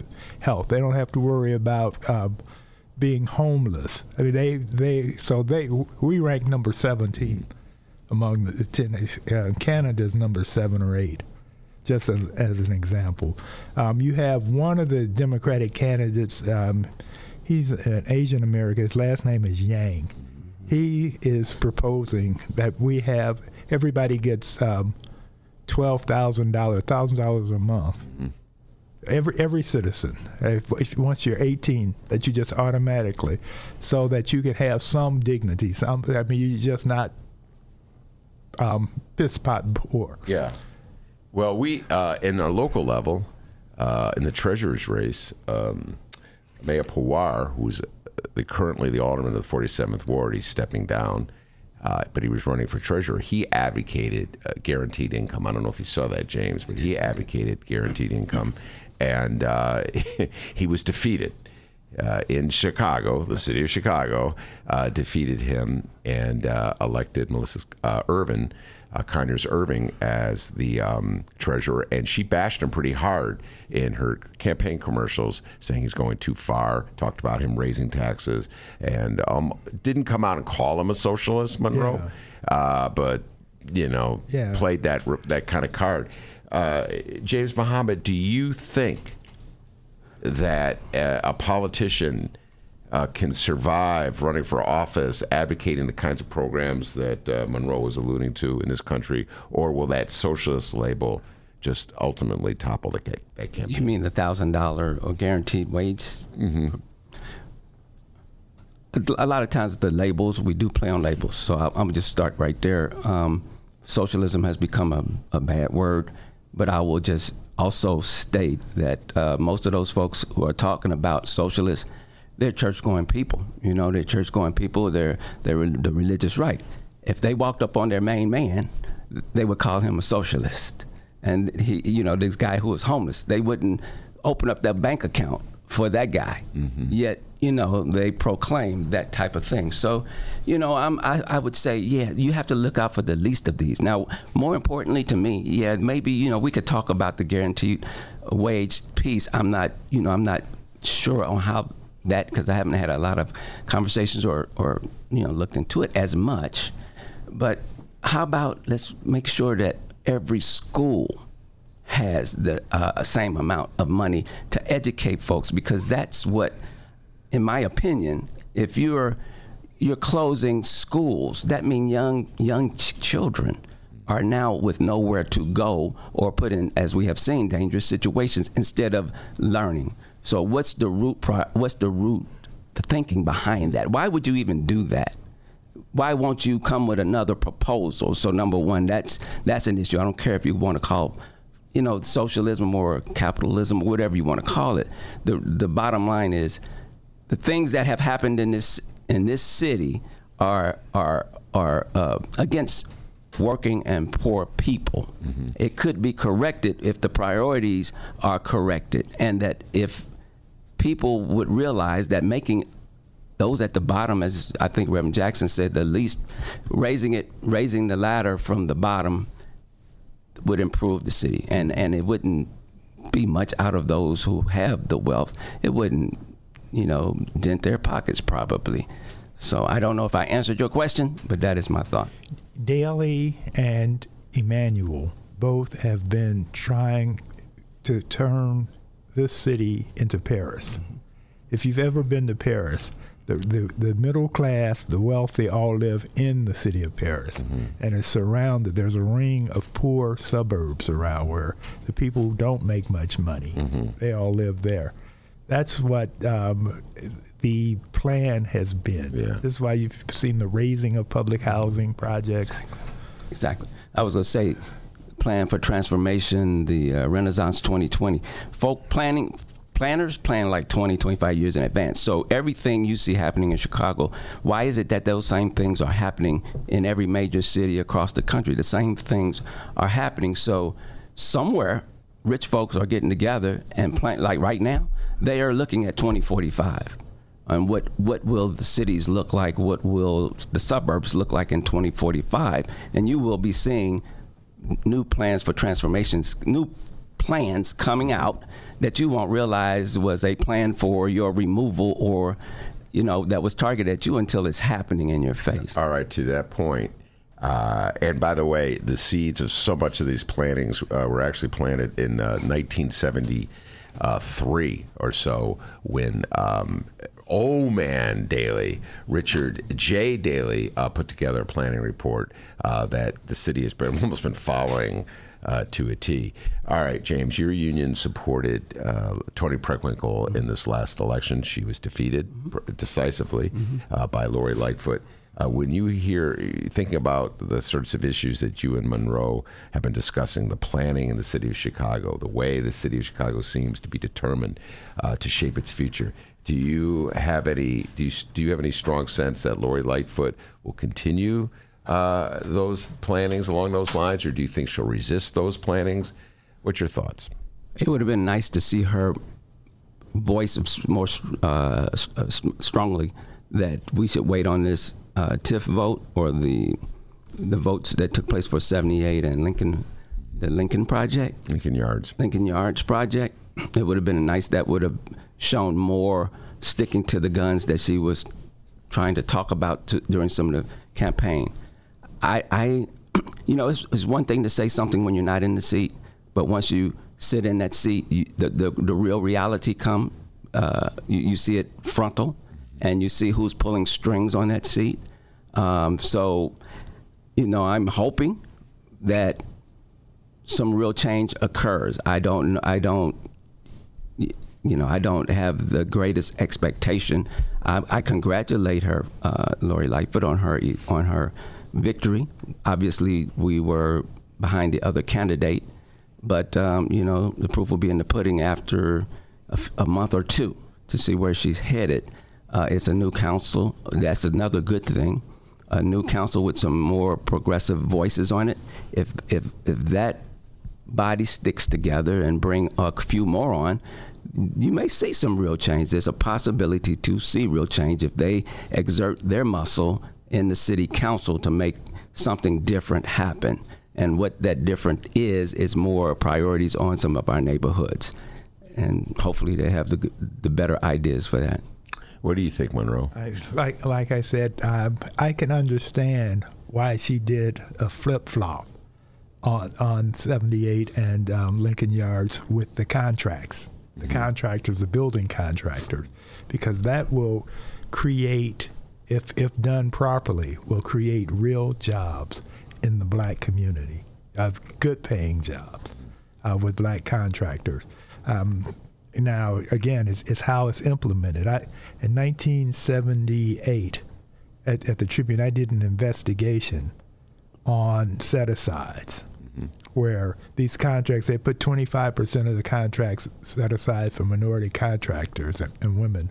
And what they were doing, in fact, Jesse Jackson's half-brother, Noah Robinson, had more, he was fronting more set-asides than anybody. He was personally getting rich, but none of the black contractors were. Yeah. So if you get that situation, of course, then it's nothing to it.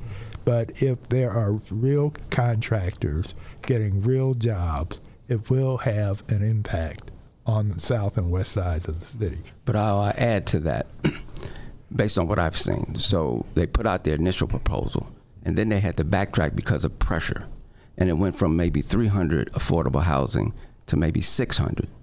And it went they increased the amount that would go to minority and women-led companies. So that means there was a lot of room already there to do what would really have been satisfying to people and maybe not have been as much of a reaction to it had there been real genuine thought and a rollout of, well, here's what we want to do, here's where the black community, the brown community will benefit. This is for the amount of money they're talking about, the money to those black contractors. I mean, I don't think that's no real thing to get up and jump around about. And what investment will they make in the continuation of those contractors to grow, to make sure that some folks are trained and get on the job training for some of this? Yeah. And why did we have to protest or raise our voices to get more affordable housing? Because they didn't plan for it to be an affordable place to live. So to me, it's and it's walking distance from my house. So that's why Monroe is happy. Right. No, Monroe's really happy. No. My taxes are going to go up more as a result. No, I'm not happy. Everybody. Now we're getting to the tax issue. Just so there's nobody out there who actually believes the propaganda that Mayor Rahm and his lackeys put out. I'm telling you right now, folks, we don't have a healthy discussion about TIF deals because we do not explain how they impact us. But everybody in this room, I believe everybody in this room lives in the city of Chicago. Oh, okay, almost everybody. Somebody doesn't live in the city of Chicago. Everybody in the city of Chicago, their taxes will go up because of these deals. One more time, they are taking land off the tax rolls. If you take land off the tax rolls, people, that means you have to raise the rate on all the rest of the existing land to compensate for the money you're not getting from those property that you're taking off the tax rolls. It's so obvious.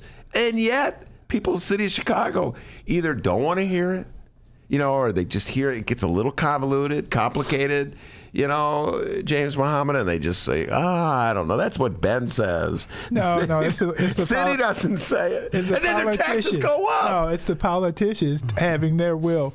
There were some of those protesters out there at City Hall were from Lincoln Park. People, community groups in Lincoln Park who did not want that development to go up as planned. Yeah, it's going to be more congested, high rises. That's a whole other issue, though, the impact on the local area. All right. I think our next guest is arriving. The great Amisha Patel is arriving. And before we bring her on, I just quickly asked James Muhammad, did you get a chance to read that Kyle Korver? I did. Mm-hmm. And, just to wrap up, Kyle Korver, the basketball player, used to play for the Bulls, now he's played for the Georgia Jazz. He's a white man, and he wrote a piece called Privilege. I forget what publication it was for. I think it was the Players Journal. Yeah, Players. Your thoughts on that piece? Again, this whole issue of race, there has to be a serious conversation about race.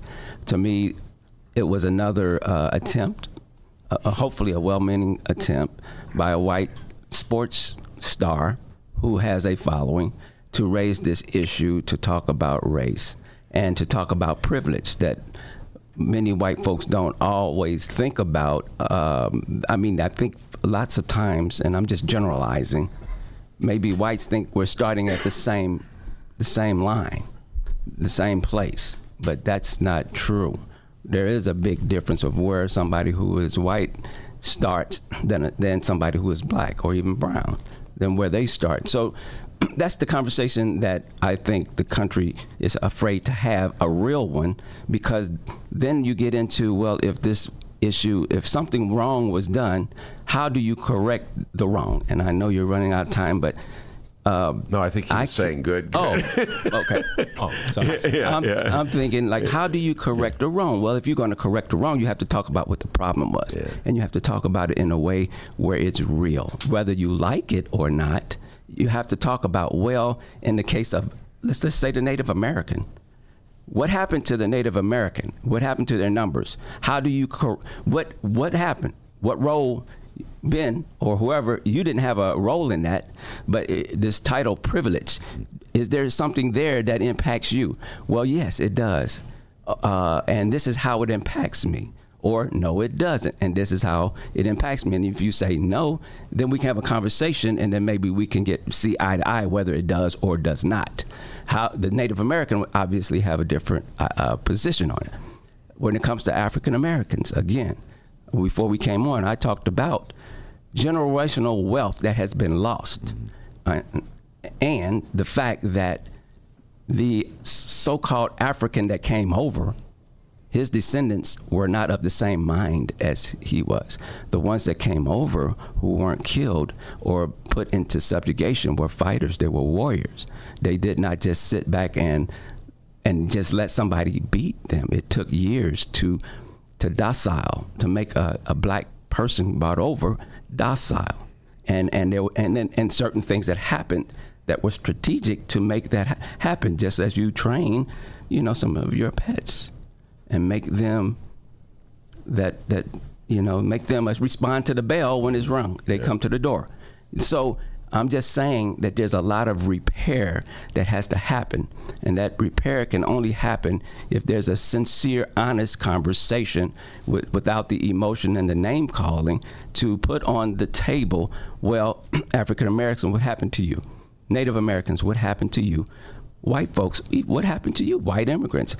And then what role do you have now to help correct it, though you weren't not responsible for those actions? And if you're privileged, how do you bring equity to Well, the contribution that Corver made to this, it could be reduced to one sentence, which Breitbart has redone in the right way. He said, white people may not be guilty current of the sins that their forefathers did, but they're responsible for them, and that has caused quite a consternation on the right. James Muhammad is in the studio. Monroe Anderson's in the studio. Amisha Patel is about to come on. We'll be right back after this.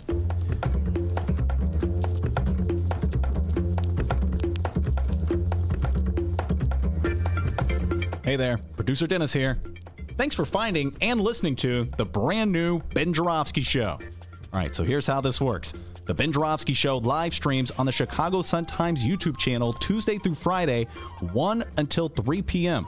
Once the show is over, you can listen to the replay on our YouTube channel, or we throw it online for you to download by 4 p.m. Where can you download the Ben Joravsky Show, you may be asking yourself? Well, you may be asking yourself a fantastic question.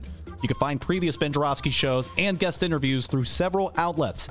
The Chicago Sun-Times Online, chicago.suntimes.com, the Chicago Reader Online, chicagoreader.com, and wherever else you listen to your favorite podcasts. Apple Podcasts, Google Play, pick one. Just search for The Ben Joravsky Show. J-O-R-A, V as in victory, S-K-Y. So, let's recap. Tuesday through Friday, 1 until 3 p.m.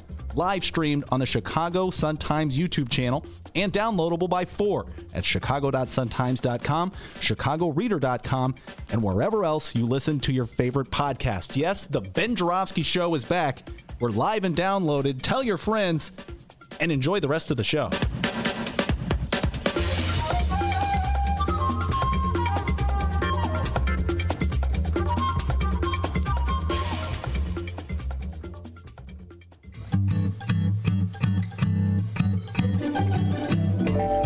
If you would like to advertise with the Ben Joravsky Show, and who wouldn't, contact Tracy Baim at publisher@chicagoreadercorp.com.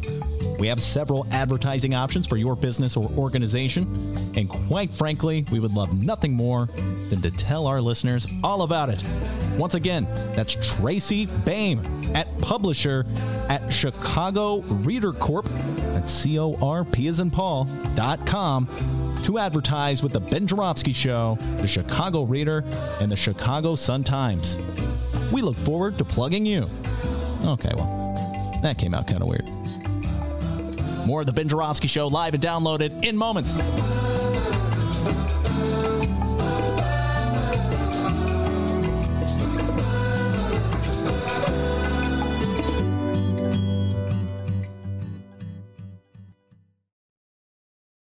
Welcome back to the Ben Joravsky Show. Benny J, take it away. All right, will do. Amisha Patel is in the studio. Amisha Patel is in the studio from Grassroots Collaborative, and she's also playing a double role. She's our ace correspondent who is covered, pretending she's an ace correspondent for the Ben Joravsky Show, who's covered what went down today in the Chicago City Council while we were here talking to James Muhammad and Monroe Anderson about all the issues of the day. So we're going to bring Amisha on for a report. What you got for me, D, before we do that? Absolutely. Here, it's the question that we're asking everybody on our Facebook and Twitter pages. The Bernie question. We have the Biden question. We now have the Bernie question. Right now on the Facebook page, we are asking you, since we've learned Bernie Sanders is a millionaire, is this a big deal or not a big deal for the Bernie Sanders campaign and their message? Like I said, here we're going to be reading your comments, so let's read some of those. Debbie weighs in, says, yes, it is a big deal because Senator Sanders based his 2016 campaign on standing up to the millionaires and billionaires. Frank Coconati has weighed in. Ladies and gentlemen, Frank Coconati has weighed in on the Ben Joravsky Show Facebook page. Oh, Franklin. Frank Coconati says, Bernie is a circus act. Bernie does not run to win. Bernie runs to make millions. Wait a minute. Frank Coconati called somebody else a circus act? Oh, yeah. Oh, come on, Frank. All right, so there you go. Frank Coconati weighed in. Thank you very much, Frank. Jim weighed in. He says this is a distracting argument that people and lobbyists and corporations will try to use to discredit Bernie's policies. So does that mean that someone who product/book made money can't be in favor of working against wealth's anti-democratic, destructive, hold on, he's got more here, destructive influence? It's not mutually exclusive. Pretty well done. Okay. Take that, Frank Coconati. Oh, there you go, Frank, huh? Our buddy Tim says if Bernie is a millionaire and at the same time he wants to raise taxes on millionaires and billionaires, he would be raising taxes on himself. I think that it shows he's going to walk the walk. By the way, his wife inherited a bunch of money a few years ago. I don't know if him and his wife filed jointly. And shout out to our buddy Pat Rod on the YouTube video live stream. He put in here, no big deal to me. Being a millionaire was never the problem. Millionaires buying politicians and hoarding money is the problem. Bernie question. We're asking all of you. Head over to the Ben Joravsky Show Facebook page at Benny J Show, BENNY, the letter J Show. And if you've yet to like the page, come on, like the page. When we hit 1,200 likes, we will have our next caption contest. And at Benny J Show on Twitter. All right, very good. Thank you very much, Dr. D. All right, Amisha Patel. Not a doctor. Before we take that deep dive on Lincoln Yards and the 78, does it bother you that Bernie Sanders apparently is a millionaire thanks to his selling of books? I think we need rich people to talk about how they need to give their wealth away. And if Bernie Sanders is a rich person who has been talking about how to give his wealth away, that's wonderful. We need owning class people to be on the right side. So I'm glad he's talking about it and he's open about it, because I think it'd be worse to pretend if he wasn't. But absolutely, we need folks at every income level to fight for the same message. And if Bernie is on that as a millionaire, great. All right. I kind of agree with Amisha Patel on that one. It didn't bother me that J.B. Pritzker was a billionaire. I got a little irritated that he was ducking his property taxes with that toilet scheme of his, which everybody has apparently forgotten. But he is leading the fight for a fair tax in Illinois, so good for him. But I do think the point, and I can't remember the number, but I thought it was like 70 or 80% of Congress people are millionaires. Like, that actually is an issue. The fact that you can only get that position with extreme personal wealth, that is an issue. Bernie Sanders as an individual being a millionaire, I don't care. But the fact that it is so inaccessible and it's so out of reach for women of color, low-income people, folks to come from the communities to get into that office, that is absolutely a problem. And I have to ask you this. I know we're going to far afield. This always happens when the Amisha Patel comes in. But when you just said that, I'm thinking, I'm going to see this movie on Thursday about Alexandria Ocasio-Cortez and how she won. I think it's called Take Down the House or something. It's a documentary about her campaign. And do you think it's what the vilification of her that we're seeing throughout the media and on social media, et cetera? Do you think that's, I don't even know if fair is the right word, but it just, it gets at what you're talking about, like the disadvantages that somebody has who doesn't have millions of dollars. She had to fight so hard to get there, and now she's there, and they're already just driving over her, pounding her into the ground. It seems kind of excessive to me. Am I wrong in that? Absolutely. I mean, they're that scared of her, right? I mean, they are coming for her hard because of the power of her message. Her ability to communicate it and reach so many people is dangerous, and so they are coming hard. But it's you can't separate out sexism, racism, the fact that she's a woman of color, taking on this, the issues that she is, and it's her, and it's the whole crop of women of color who are in office that I think the right is got their eyes on. But that is because of the power that they actually have. Well, I urge everybody to go check out that movie. It's the Davis Theater this Thursday night. All right, Amisha Patel, let's get down to business on the local level. You've been following very closely as through the Grassroots Collaborative the two TIF deals that Mayor Rahm has pushed through the City Council in the last weeks of his term as Mayor of City Chicago, Lincoln Yards and 78. What went down today? Well, I'll start with late last night, which is when when Mayor-elect Lori Lightfoot put out her statement, basically saying that she was giving a green light to both of these deals moving forward. And her justification was that she increased the minority business set-aside and the women set-asides by 4%. The minimum requirements was what the developers had committed to, which was 26%. They moved it up to 30%, a 4% increase, $80 million more that now will have to go to businesses owned by people of color and women. So we knew when on Monday we got the delay, which was a momentary huge victory to actually get nothing gets delayed in the city, and certainly so that was a big deal. And we were actually we were holding a press conference when we got the news, and it was a pretty electric moment.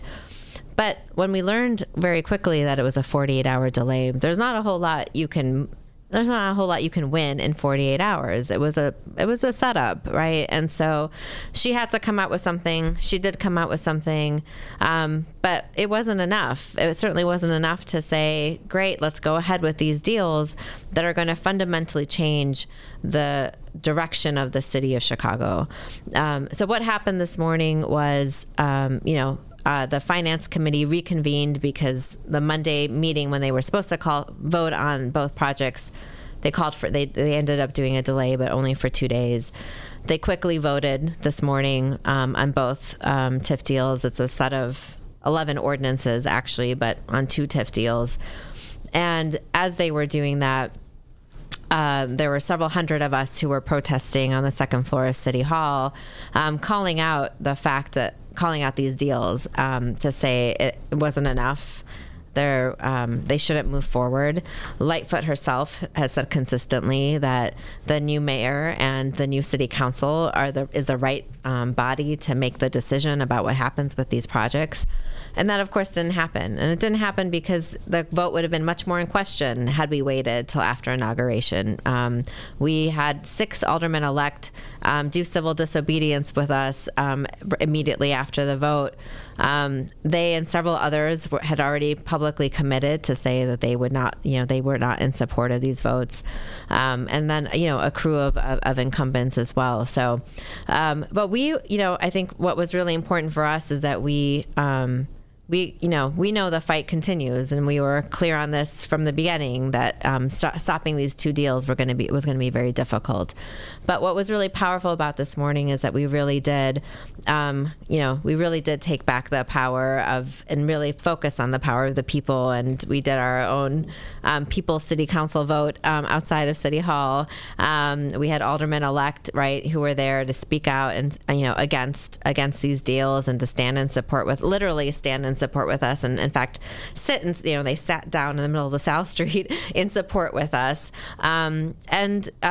it was along with community leaders and organizers who've been fighting this for months. And the collaborative has been taking on TIFs for over a decade. Our fight will continue beyond today, but of course it's disappointing that the vote happened, but not surprising. When you say setup, you earlier said that there was a setup in your humble opinion. Explain what you mean by that. Well, you can't, when the fact that Lightfoot had committed very clearly her opposition to these deals. And, Sunday night, late Sunday night, she issued a statement saying that she thought she was pushing for the vote in Finance Committee the next morning to not happen, that instead it should be a subject matter hearing, meaning hear again the voices of the people. And so Monday morning was when we learned, again, minutes before the Finance Committee was supposed to gather, that the vote was indeed not going to happen. But when the delay was only 48 hours, you can't get anything real. I would say real, right? I mean, more contracts to people of color and women is important. Of course, the integrity of those businesses actually being run by people of color and women is a whole other thing. We have a really bad history in the city of fronting people, but it's actually white folks who are making all the profits still. And I think the important thing too for us is even with that additional $80 million going to people of color and women, the impact on women and people of color in the city for decades and decades to come is much more disastrous, with billions of dollars again going to create these two new neighborhoods in the city of Chicago. So when I say it's a setup, there's no way anything real, anything like substantive, insignificant could actually have been won in the span of 2 days. What really needed to have happened was to win a delay till post inauguration, and we had the new administration in office. And even then, would need time to really dig into this. And when we talk about the related Midwest TIF, aldermanic prerogative is real convenient, right? Because it's mayoral prerogative, because the mayor wanted that TIF to move forward. You can very arguably say that there is no sitting alderman right now, with Danny Solis totally missing in action. And so the incoming alderman, Byron Siccho Lopez, has been adamant that this deal shouldn't go forward the way it currently is. But of course, that was ignored. Was he one of the aldermen who participated? Yes. All right, folks, let's just pause. This is one of my favorite little themes. Amisha was talking about this with Maya yesterday. The utter fraudulent issue that was raised in his campaign of aldermanic prerogatives being a serious problem in the city of Chicago. So let's just pause, folks. I want everybody out there to absorb what I'm about to say. Supposedly, the aldermen are the kings or the queens of all zoning matters in their wards. And the reason we give them such authority, James Muhammad and Amisha Patel, is because they know better than anyone else the ramifications of any deal on their constituents. And that's what home rule is all about. That's the fundamental bedrock of democracy. Small d democracy, James Muhammad, democracy. And that's what we're all about, the city of Chicago. And that's what advocates of aldermanic prerogative to tell you, okay? And aldermen will supposedly fall on the sword for aldermanic prerogative. I'm just giving you I'm doing a good job, I think, Amish Patel, of summing up what they say, all right? So we have a ward, the 25th ward, in which the 78, which is this huge, humongous TIF deal, has no alderman, has no effective alderman, because the alderman, the current incumbent, Daniel Solis, was caught wearing a wiretap, a federal wiretap. I don't make this stuff up, folks. A federal wiretap, and he's gone somewhere. I don't know. Maybe he's in witness protection, Amisha. So there's no alderman. The incoming alderman, who was just elected by the good people, the good voters of the 25th ward, says he's against the program. So if we really had aldermanic prerogative in the city of Chicago, the good alderman of the city of Chicago would have said, we cannot vote in the 78 today because the current alderman, the one who was elected by the people of the 25th ward, says he's against it. But did they do that, Amisha Patel? They did not. And what did they do? Did they vote for it? Both votes sailed through. And did anybody rise on the council floor and say, excuse me, Mr. Mayor, this is a gross violation of the fundamental precept of aldermanic prerogative? Did anybody do that? I'm not sure. I was on the streets blocking traffic, so James not Muhammad, sure. were you aware of that? They didn't stand on the desk, I'm sure. Yeah, they didn't do a Richard Mell. Richard Mell standing on the desk, right? Isn't that funny? They pick and choose when they're going to enact it. There's so much hypocrisy in this city, Amisha Patel. But anyway, all right. What about the larger issue that goes to all the citywide issue of how we raise our money? Do you think that the public in this city will ever become aware of the consequences that these huge TIF deals and these TIF projects have on their pocketbook? I think more and more people know it, or at least know to ask questions. There's more outrage. I think that is certainly happening through, again, years and years of organizing, through the writing you've done, through the, through really lifting up the kind of the string of egregious TIF deals that the city of Chicago has entered into. The mechanics of what that means into people's pocketbooks is, I think people don't necessarily understand that in terms of the fact that actually it's not just, this money is going over now to this development. It means that actually property taxes are going to go up, and it's not just that you're held harmless. So I think there's still more work to do to have people understand that. But the overall question and problem of TIFs, I think there's a lot of, people in the city of Chicago, understand that it's not working, and it's certainly not working for them. And I think that's the big thing. The way TIFs work in the city is that instead of reducing income inequality, which is the whole purpose of it, it is completely making income inequality worse. Because the neighborhoods that have lots of TIF money are the neighborhoods that already have resources.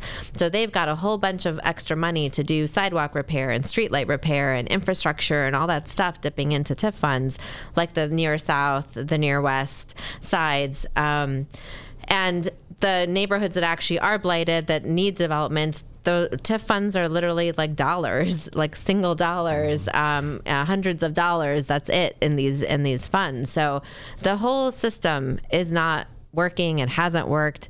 There's certainly, well, it's working for some people. It's not working for the people it should work for and that it's intended to work for. And that for us is like the key thing is like, all right, so what comes next? And how do we keep taking on this fight over the next 4 years with this new administration to really say we need a completely different way forward? And we need to talk about economic development that actually centers Black and brown people, that centers the south and west sides of the city, and that, you know, instead of the continued failed status quo approach that we've seen not only for the 8 years under Emmanuel, but certainly all the, you know, many years under Daley as well. You know, and one of the particularly frustrating things, the way that votes go down in the city council, and Amisha Patel, I'd love to hear your thoughts on this, is that the aldermen from the wards that are getting the raw deal here are more often than not the aldermen who will support the TIF deal. I've been watching this happen for years and years and years. Your thoughts about this pattern? Well, it comes back to this piece of aldermanic prerogative and the fact that, you know, it's really this weird deal that folks enter into, which is that, you know, and I think what we heard definitely with these votes, Ron was pushing hard all weekend to lock in his votes. It was not a given, right? And he was pushing hard to get his votes, and part of what he was doing to lock in his votes was making all kinds of promises to aldermen about the things that they wanted to see in their wards that he was promising to make sure happened if this TIF deal went through. Mm-hmm. Did they?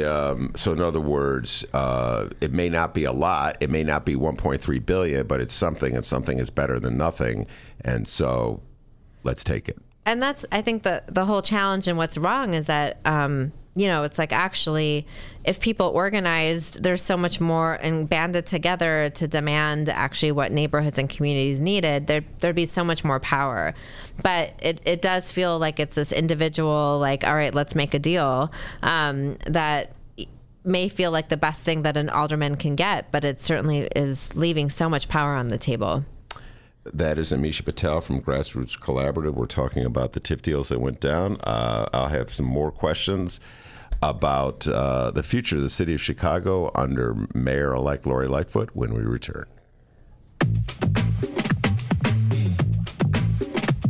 The Ben Jarofsky Show is brought to you by the Chicago Sun-Times. For the latest in Chicago and Illinois news, sports, weather, and the latest in national news from a real Chicago frame of mind and real Chicago writers, check out the Chicago Sun-Times. Read the daily paper or online at chicago.suntimes.com. And hey, if you have a little extra cash, subscribe. And by the Chicago Reader. For a deeper dive in the daily Chicago news and for all of what's going on in this city, you gotta read the Reader. Music, arts and culture, film, extensive event calendars, concert listings, and more, including weekly political columns from writers like Maya Dukmasova and, yes, our very own Ben Jarofsky. The Chicago Reader is free in newsstands and at chicagoreader.com. That's chicagoreader.com.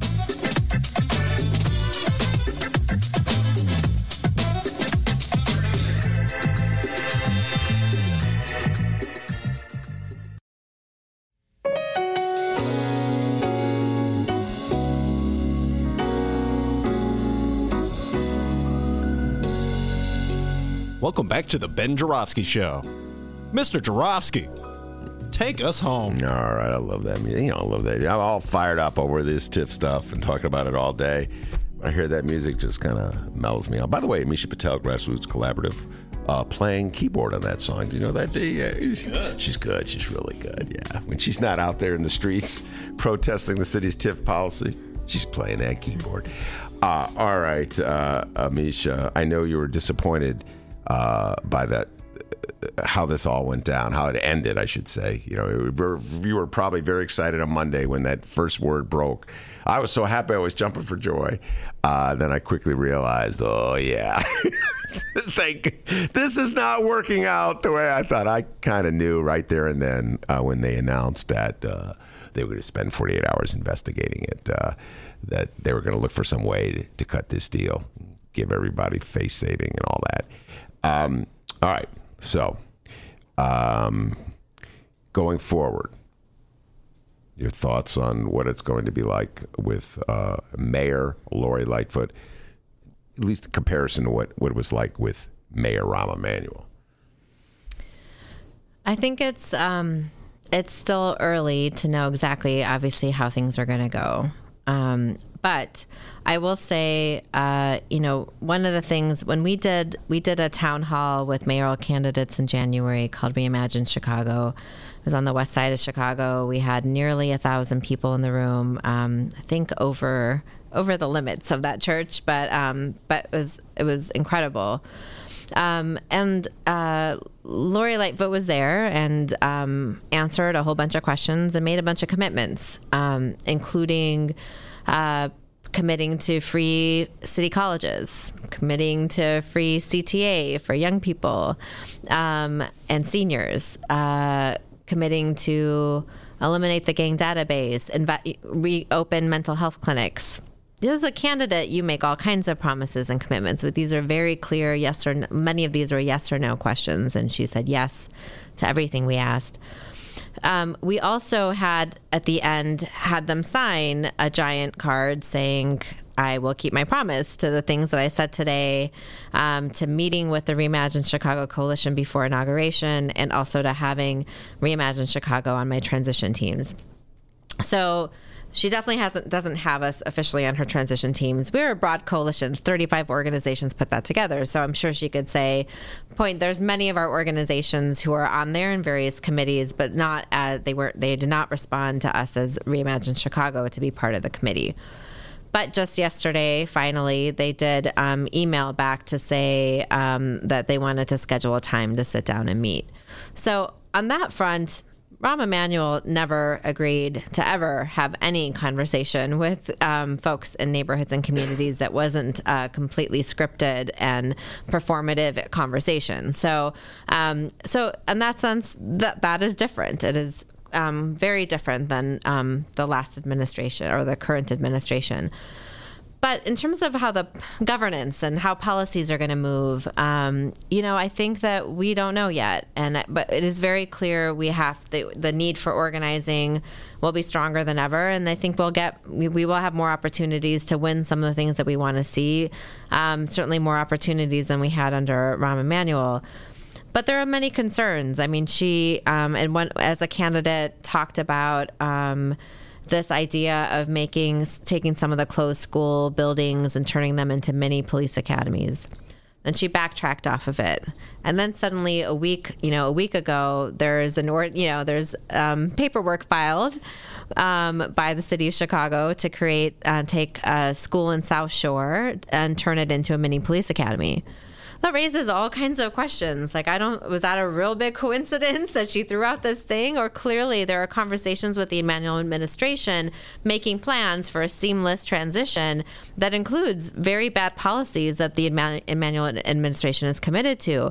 So I do think that is off the table because of the level of organizing and outrage that happened after that announcement. But it is a clear sign of our need to be vigilant and to continue to organize and to hold her and push her, because left on her own, I think we'd have a lot of bad decisions moving forward. And I think there are going to be big battles over the next 4 years. And I think hopefully that she will also be listening and responding to community members to actually make some good decisions. Mm-hmm. And I also think the other big piece for sure is the new city council. There's so much more possible with the city council than has been true for decades.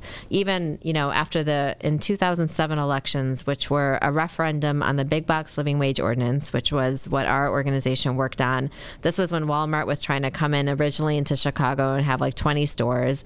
The one and only veto in Mayor Daley's entire, 20 plus years in office was on our ordinance, which would have mandated a living wage, for big box retailers. Though we didn't win, he vetoed that and we couldn't override the veto. we did win the minimum wage increase in the state that just finally went, that then held for many years until recently. But the aldermen, I'm going to get the numbers wrong, so I won't say them, but I don't know, 5 to 10 aldermen lost their seats. Incumbent aldermen who were against the living wage, replaced by pro-living wage people, including folks like Scott Wagasback, and I'll even say back then Bob Fioretti and other folks who came into office very clearly on a pro-living wage platform. But even from that moment, like, there's nothing still quite like this moment in terms of this crop of candidates, of aldermen-elect who really come from movements. Mm-hmm. Who come from organizing, like Mike Rodriguez, who comes from organizing in Little Village and running one of our, in Lasse Chicago, which is a member of ours. Maria Haddon, who has done organizing with BYP and has done, a ton of organizing at the local level for years. Byron Sixto Lopez, who was the head of Pilsen Alliance, right? I mean, I think what's possible in the next 4 years is really different because of the set of aldermen coming in who are rooted in our communities and in our movements. And, 6 of them, again, stood with us this morning. And that's unheard of. Like, the fact that you had 6 aldermen-elect come and to do a civil disobedience in front of City Hall, it gives me so much hope of the kinds of things that will be possible to push forward in the next 4 years. Yeah, and when you said they reached out, they wanted to meet with you, when you say they, who was the they you were alluding to? The Lori Lightfoot administration. So that they're scheduled to set up a meeting with Lori and the Reimagine Chicago Coalition. Well, that is, I don't want to be all gloom and doom today. That is something, considering, the tone and tenor of Mayor Rahm's years and his attitude toward people of your persuasion, your progressive populist persuasion. He wanted nothing to do with people like you. So, I'm being hopeful. No, I think it is, and I had to follow up like 4 times on the letter, but, it's going to take. There goes that hope. It's going to take vigilance. Well, it's not going to just come to us, right? But it is, hope is a discipline, and we have to stay at it. And I think the fact that she is going to fulfill that commitment to meet with us does mean something, because again, I think the closest I've gotten to Rahm Emanuel was yelling at him at a budget hearing. As he was running out the door. Yes, right. Well, I have to tell you this. I was reminiscing and I did write this for a column. It hasn't come out yet, but I was reminiscing when I got word. I think you may have been the one who passed the word on to me. I can't remember that Lori had called for a delay, and then Mayor Rahm was seconding her call for delay, and it looked as though they were going to postpone this vote until after the swearing in of the new council and the new mayor. And I started reminiscing about the TIF crusade of 2006 over LaSalle Central TIF, a downtown Central TIF district. And you could have fit everybody who was involved in that crusade, Amisha Patel, at that table where you're sitting. I think it was me and a couple other misfits. And Mike Quigley, who is the Cook County Board Commissioner, showed up at a Community Development Commission meeting to protest that. And this is the state of Chicago then. It may give you a little hope. The chairwoman of the commission was trying to deny Mike Quigley the opportunity to speak because she argued that he was a Cook County Board Commissioner. It was just a blatant show of power, a way of just steamrolling anybody that would dare to oppose. It was one official, okay? And she wasn't even going to let him speak, and he threatened to have a press conference unless she did let him speak, so she finally relented. She was just probably messing with him. So when I see so many, fast forward all these years later, and you've got dozens of people protesting, you have 6 newly elected aldermen protesting, 13 people voted against it, or 14 voted for against one TIF, 13 voted for the other. You forced the mayor-elect to at least act as though she was reviewing it. You're forcing people to reconsider sort of the myths and the lies they put up about this program. I don't know. It's very hard for a jaded old guy like me to be hopeful, Amisha, but I feel a little hope. What do you think? I do think it's a new moment, and it's unknown of what we'll make of this moment, but it is a new moment. It is a shift. I think it's important to notice that because much less will be possible if we kind of, act as if nothing has changed, because I think there are opportunities that we have to actually be alert for and to be ready for, and that is really critical. And I do think I think it's going to be an interesting next 4 years. It will be indeed, and it is no joke. $80 million that you pointed out that will be shifted to minority contractors. That's no small fun. So I'm trying my best, Amisha Patel, to look on the bright side today. Is that a good idea to do? I think organizing gives me hope. I think that our movements are making this possible, and I think more is possible than we actually think and can tell. All right, very good. That's a good place to end it. Amisha Patel from Grassroots Collaborative, always a friend of the show. Always great to have her on as well. D, you got an update for me, young man? Actually, yeah, real quick, because I said I'd do it on Facebook, and I'm not a liar, okay? We're asking everybody the Bernie question on both our Facebook and Twitter pages at Benny J Show, BENNY, the letter J Show. The Bernie question: Bernie's a millionaire. Is this a big deal or not a big deal for the Bernie Sanders campaign and Bernie Sanders' message in the 2020 presidential race? Steve says, don't blame Bernie for what he didn't say. His speeches reference the billionaire class, not millionaires and billionaires. And don't forget Dr. Evil from Austin Powers. Though $1 million is more than most folks have, it's not what it used to be either. Okay, quoting Austin Powers. Head over to the Facebook page, Twitter page. Answer the Bernie question. Tomorrow's program will be reading your answers. Yeah, and I'm with Amisha on this one. I don't think it's that damaging. Listen, I know Donald Trump is going to work overtime to try to make it seem that Bernie Sanders is a hypocrite. There he goes. That's all right. Donald Trump, yeah. But I don't think it will fly with Democratic voters. It may just give Republicans another reason to vote against Bernie Sanders, but they weren't going to vote for him anyway, Amisha Patel. Anyway, good job, Dr. D. Appreciate that. Amisha Patel, great job as always. Monroe, Anderson, James Muhammad were our guests earlier today. Miles Davis Porter has got a new nickname thanks to James Muhammad. Fantastic job as always. He's the star third baseman for the Roosevelt University baseball team. He can grab one hell of a guest. He's good. Yeah, he can grab a guest. Well, not grab him, but, bring him into the studio. Can smack that ball. Miles Davis Porter, and of course, the man, the myth, the legend, behind the board, wheeling and dealing, the pride and joy of Alton, Illinois. Ladies all love him for his body and his mind. Okay. Give yourself a raise. Take it out of petty cash. See you tomorrow, everybody. And hey, live streamers, if you missed any of today's show, don't worry about it, Ben. That's okay. You can say what you want. If you missed any of today's show, you can download it by 4 o'clock. ChicagoReader.com. Chicago.suntimes.com. Okay? To download it. Hey, downloaders, we live stream the show. That's right. The YouTube live stream. ChicagoReader.com. Chicago.suntimes.com. We start at 1 p.m. Central Time every day. Listen live. Hang out and join the YouTube live stream chat like Johnny and Benjamin and Pat Rod, all those guys. We'll see everybody tomorrow.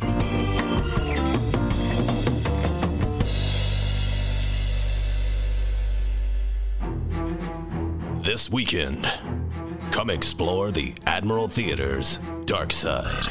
It's Strip Wars Volume 1, The Phantom Stripper, a parody show live at the Admiral Theater, 3940 West Lawrence and Pulaski, April 11th, 12th, and 13th in a theater not so far away. Do not miss Strip Wars, The Phantom Stripper, a parody show live at the Admiral Theater. For more information, call 773-478-8111 or visit AdmiralX.com. This is a totally nude show. Must be 18 years or older to enter.